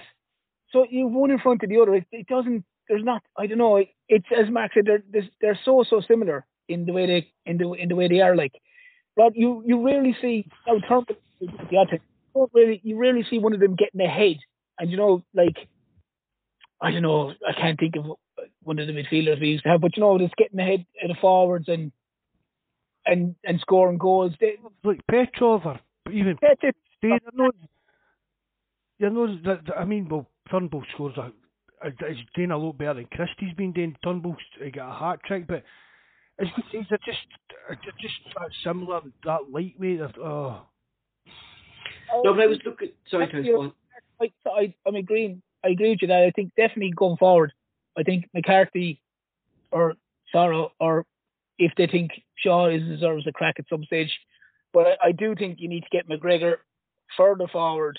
And as you said there, Mark, it's either or between Rogic or Turnbull, and they can. And listen, personally myself, when Kyogo comes back, I'd be playing him there anyway. Like Mark had said a couple of weeks ago, I'd be trying him there, especially if Jacko is available to be fit or a Yeti's on form. So maybe a case that neither of the two of them are starting there. Ideally McCarthy, McGregor, and Kyogo in that role. I think that's going to happen, Ter. I really do, because I just don't see he's going to sign in Jacko and saying you're going to be sitting on a bench. No, No chance of that either. I personally can't see that either. And in fairness, the one thing about Kyogo, like we all know, the runs he makes. If you're McGregor, who's an exceptional passer of a ball, like if Kyogo's going left or he's going right, he's going to open up space for whether it be a Yeti or whether it be Jacko up there. And McGregor has the eye for the pass that he can play through to either Kyogo or Kyogo is a good passer of the ball himself. And it's going to open up so much room for if it's Jota or Abida.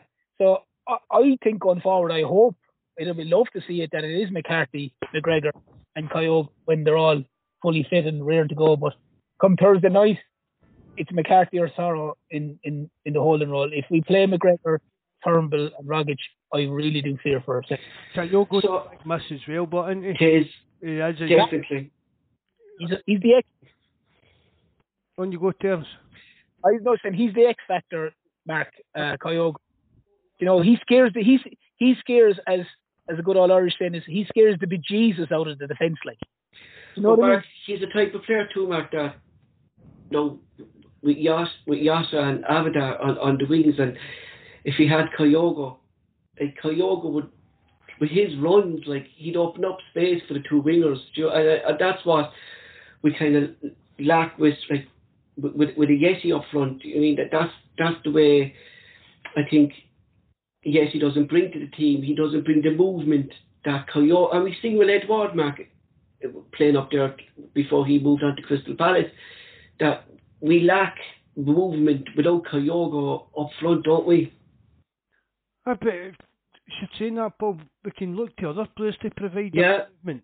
You know, if for some reason we, like in games we do, we go. But that movement's not going to come there, though, Mark, if you're going to have Rogic and Turnbull playing then either. Do you know what I mean?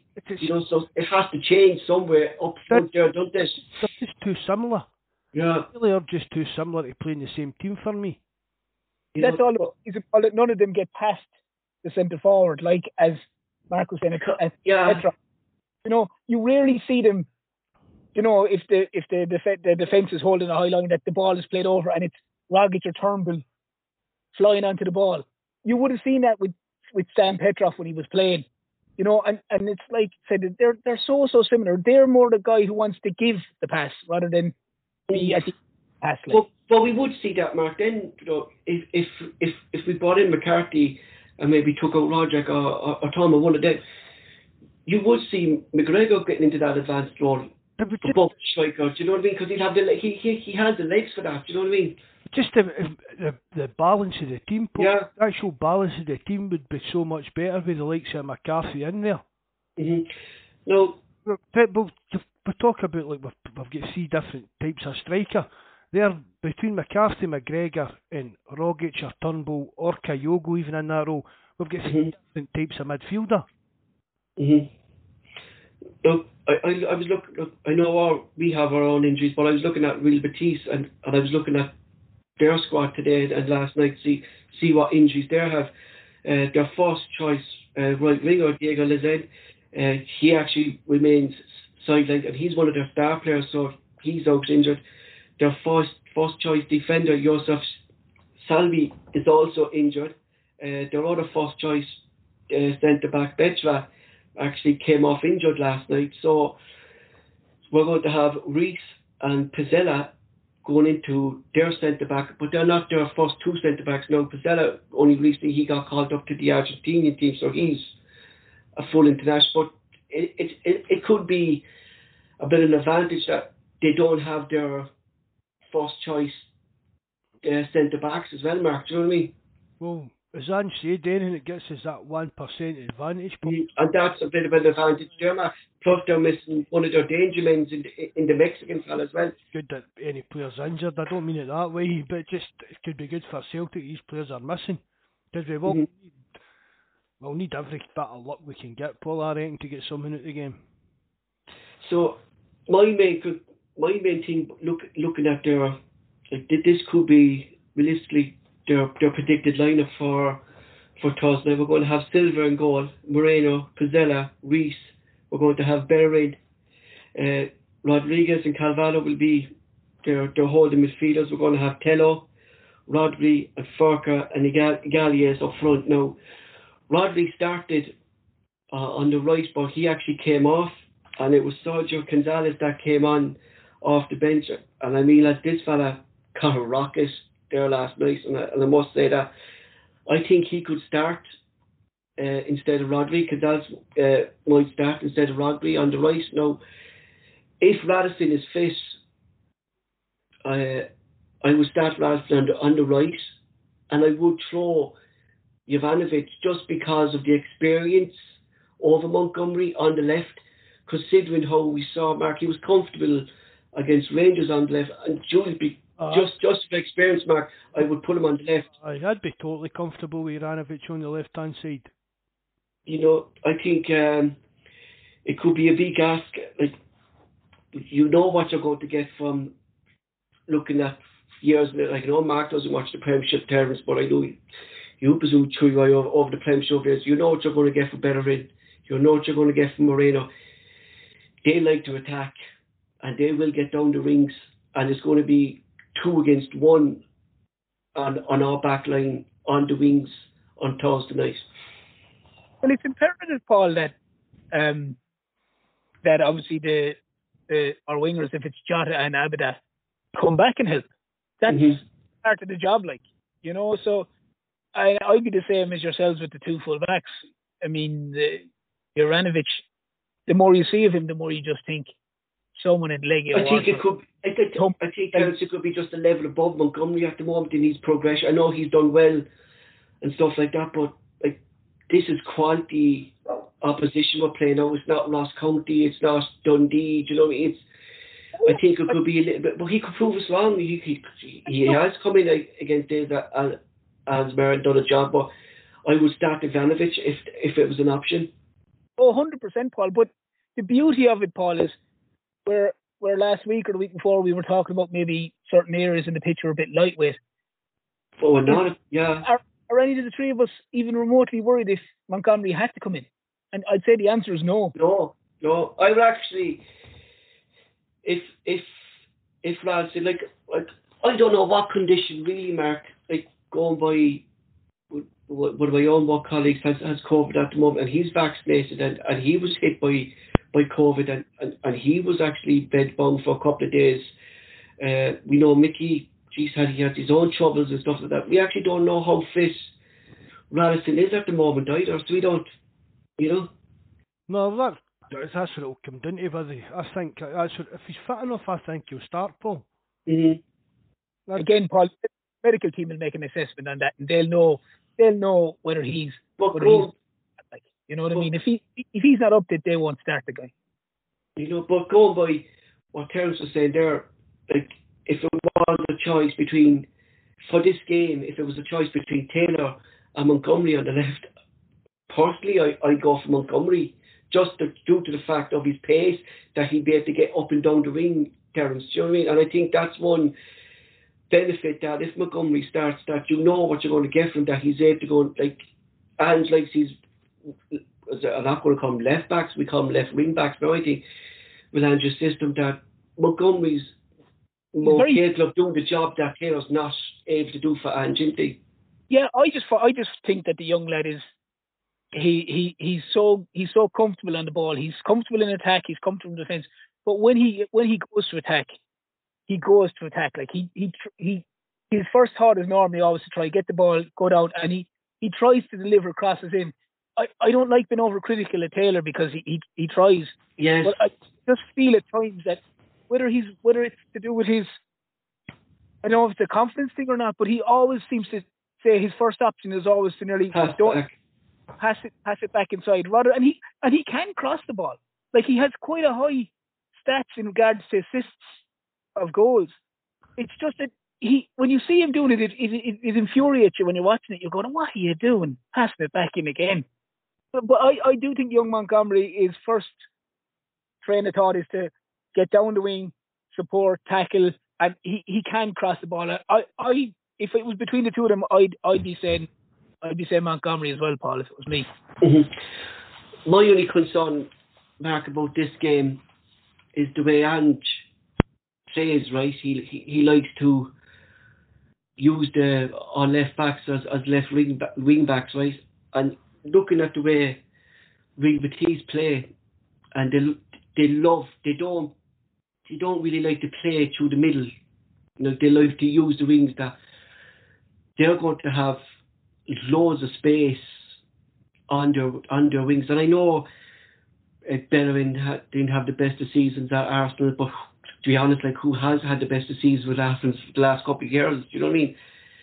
Bellerin, he's a quick, fast player, and Moreno's a fast player. Like, they could have a field night if we give him that space back, and that's the only concerns I have with Ange in these games, that he needs to kind of maybe adjust his system, you know, like to stop their counter-attack, Mac, or stop their kind of style of play, you know.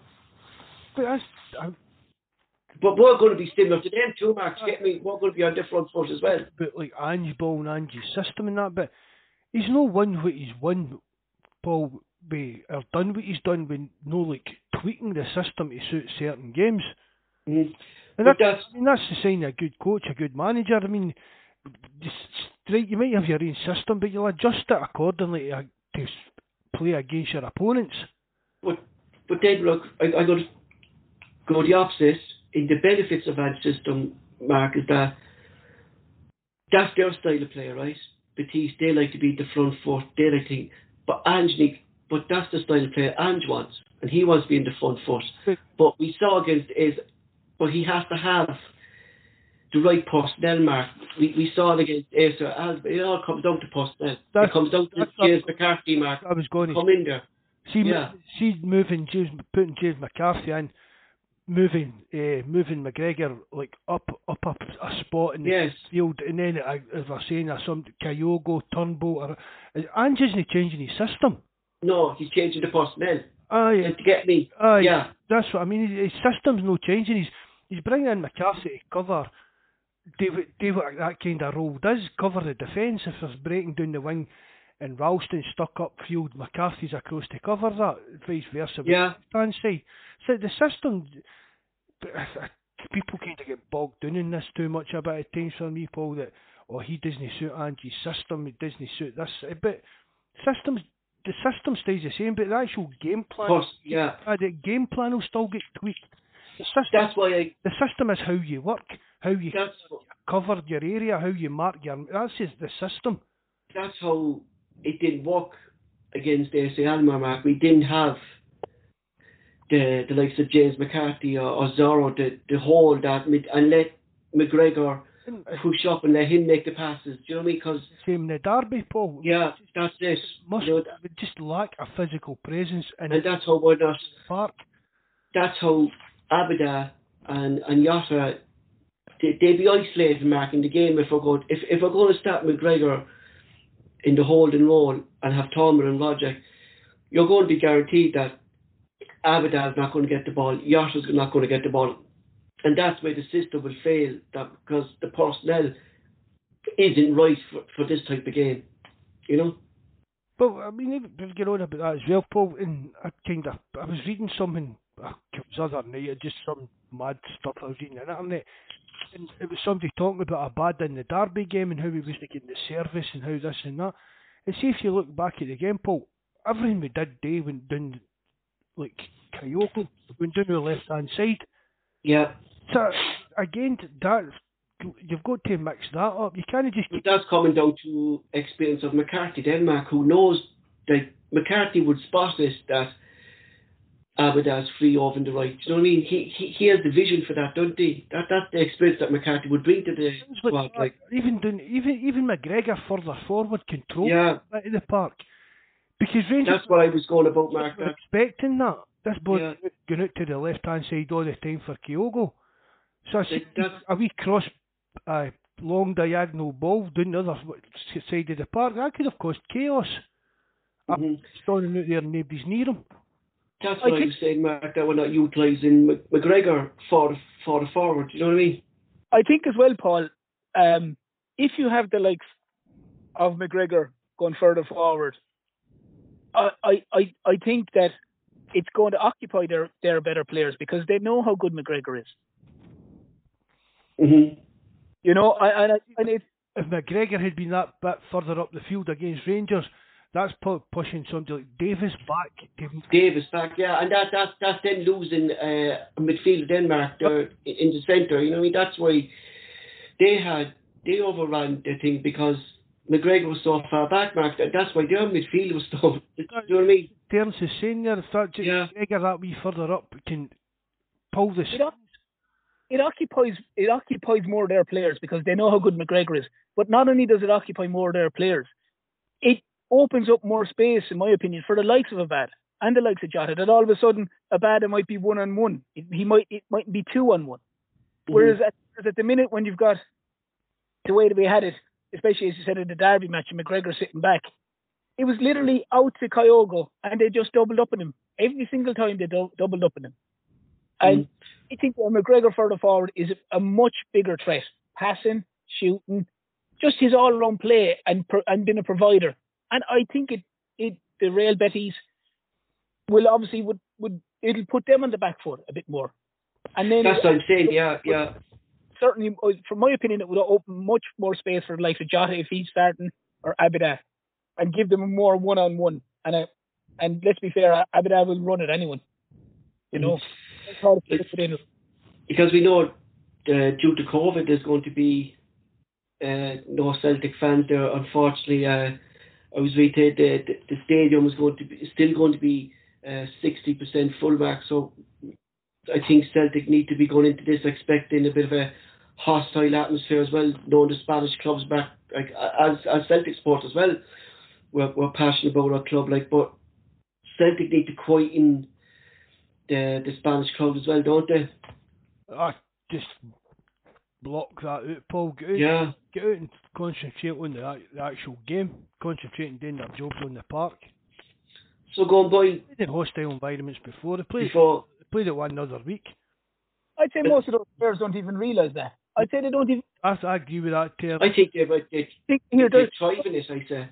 Well, to be honest, Paul, there's guys in that team, and they're so long in the tooth, with the greatest respect. Stuff like that, it's water off a duck's back to them. They don't even. They might when they're going onto the pitch and they're doing the preliminaries and all the bits and pieces. They'll hear the crowd and they'll hear after. As soon as the referee blows the whistle, those guys are so professional. Let's knock a stir out of them. I just said, look, they played against 50,000 of that crowd there a couple of weeks ago. You know what I mean? Mm-hmm. So, I think a lot of these guys are around the block a long time. A lot of internationals, that stuff. I don't even down to players like Janovic. That's it, Mark. We saw him coming in to his first Glasgow derby, and it didn't faze him at all. Oh, didn't faze him whatsoever. Yeah, and Croatian League Mark is. Terence, Paul. A lot of that's just hyped up with the press and the fans and things like that. I mean, don't get us wrong. Big games at Celtic Park, that atmosphere is always electric. All these players come and bum about it and say how great it was and all that, but most of these players like Iniesta and that, did they stop them pumping this? You know what I mean? Didn't they stop them coming and, like, all these players over the years, the atmosphere at Celtic Park's amazing, but they've all came, right, fair dues, we've beat big teams at Celtic Park, and a lot of that maybe be doing the atmosphere, but a lot of big teams have came and no bother their backside with it and gave us a doing. Terence, what would you go with Thursday night? What would your preferred starting lineup be? It would be hard, assuming Ralston's fit. I was going to go with Barkas in goal. I was about to say that as well. Maybe the rest, Terence, you know. He's at a bad age. Oh, fair. I'll go Barkas, Eaton. I'd have a heart attack. I'd slay Kennedy in the fucking live chat. But yeah, obviously the goalie says it's all. Ralston if he's fit, Vickers, Starfelt, Jovanovic. Obviously, fingers crossed McCarthy's fit. It'd be McCarthy, McGregor and Rogic for me. I'd have Jota, Abada and Ayefi up front. Mark, kind of quite similar, I suppose, wouldn't you? That's probably what I would do as well. Well, maybe, I mean, Assange going to throw a curveball and put Yanko in. But that's it, you know, that's really what I'm playing. I know, like, we're short in numbers and stuff like that, but under Neil Lennon, like we saw players maybe in 4 or 5 months to get their chance in the first team. But with Ange, Mark, he's not afraid to throw him in there. Do you know what I mean? Like we're seeing players making their debuts in Glasgow derbies that you wouldn't have seen before. Do you know what I mean? You know, so it would surprise me if he threw Jack. But that's what we wanted, Mark. We want players who'd come in that could hit the ground running. Do you know what I mean? I mean, for me, Paul, it all comes down to the fitness. Right, McCarthy's not been match fit. He didn't have much of pre-season. Ange just says we were a bit too cautious with him. That's how McCarthy's not been playing. But if these players have come in and shown their fitness, again, Paul, they're experienced players. Yeah. Even Starfelt, right? Starfelt's maybe not the best of starts. He's had a wee couple of dodgy moments, but it's not as if he's a 19-year-old guy. Terence says it. This should be water for. See, even the fans giving guys a. It should be water for ducks back when you're at kind of that. I mean, it's not unless it's serious kind of abuse. Do you get what I mean? If you're getting into race it, whatever that abuse. But I'm just talking about. Oh, he's no doing well. He's shy. We shouldn't be picking him. Right? That should be water for ducks back. I think it's that kind of age. I think what Terence was saying there as well, Mark, about Starfelt is like. With Vickers coming in, like he doesn't seem to kind of not kind of be the main man there now. Do you know what I mean? That Vickers seems to be the kind of the vocal point of the back line. Do you know, he's taking a bit of pressure off Starfelt, do you think? I know there's a kind of we spoke about it before, Paul. Like two kind of opposite kind of defence. You want to have like a ball playing one, and you want to have a big kind of physical presence one. And I said earlier when we were reviewing the game, I thought they played well, considering they never played together or that. Yeah. Showed signs of a good partnership could form there. Vickers brings that kind of physical approach to the back line that we don't have, Mark, don't we? He's a big so we were crying out for a spine from the back up, and, you know, like you've Hart, Vickers, McCarthy. He's a big lad, that Vickers, he really is.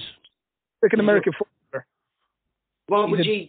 Big unit, like. But sorry, can I take one point there, Mark, that you were talking about a few minutes ago.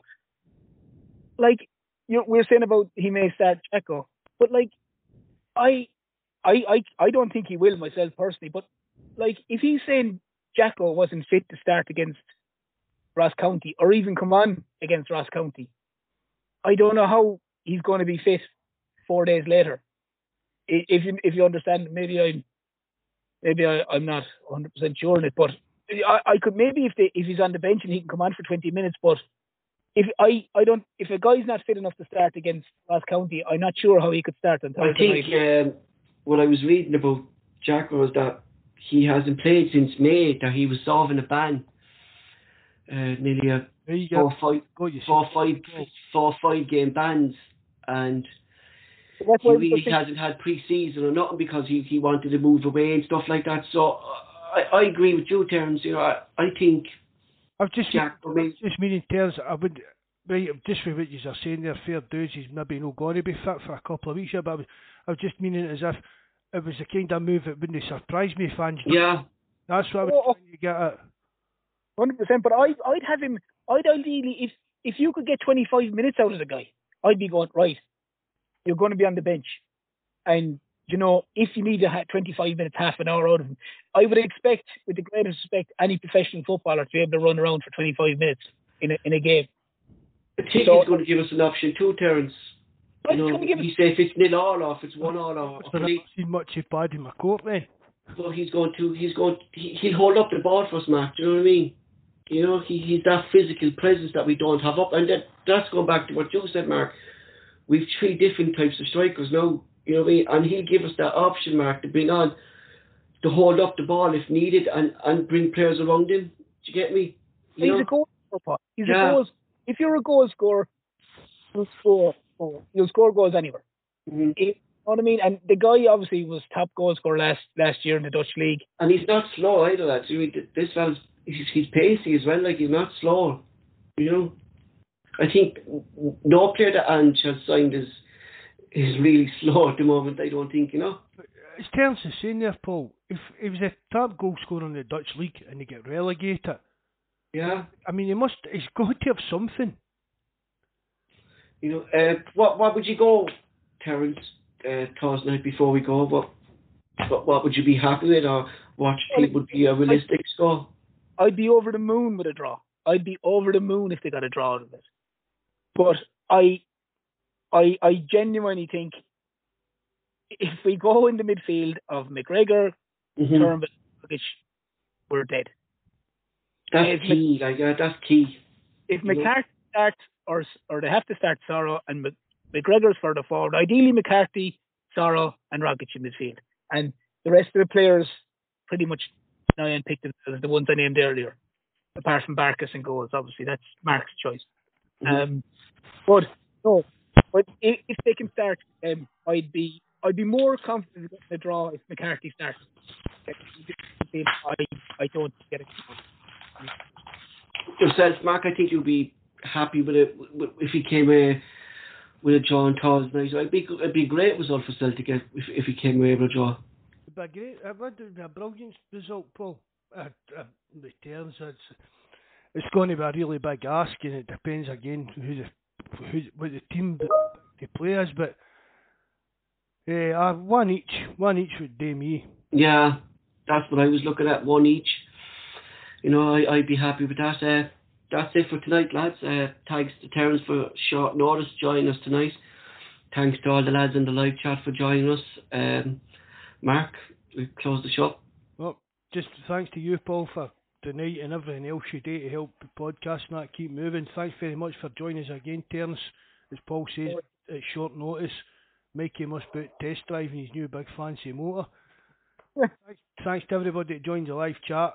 Remember, hit the subscribe button, hit the like button, and if you know how to, please leave a comment. Good night, God bless, and hail, hail.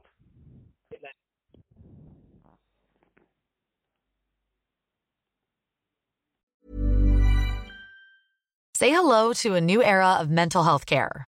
Cerebral is here to help you achieve your mental wellness goals with professional therapy and medication management support. 100% online. You'll experience the all-new Cerebral Way, an innovative approach to mental wellness designed around you. You'll get a personalized treatment plan from a therapist, prescriber, or both in a safe and judgment-free space.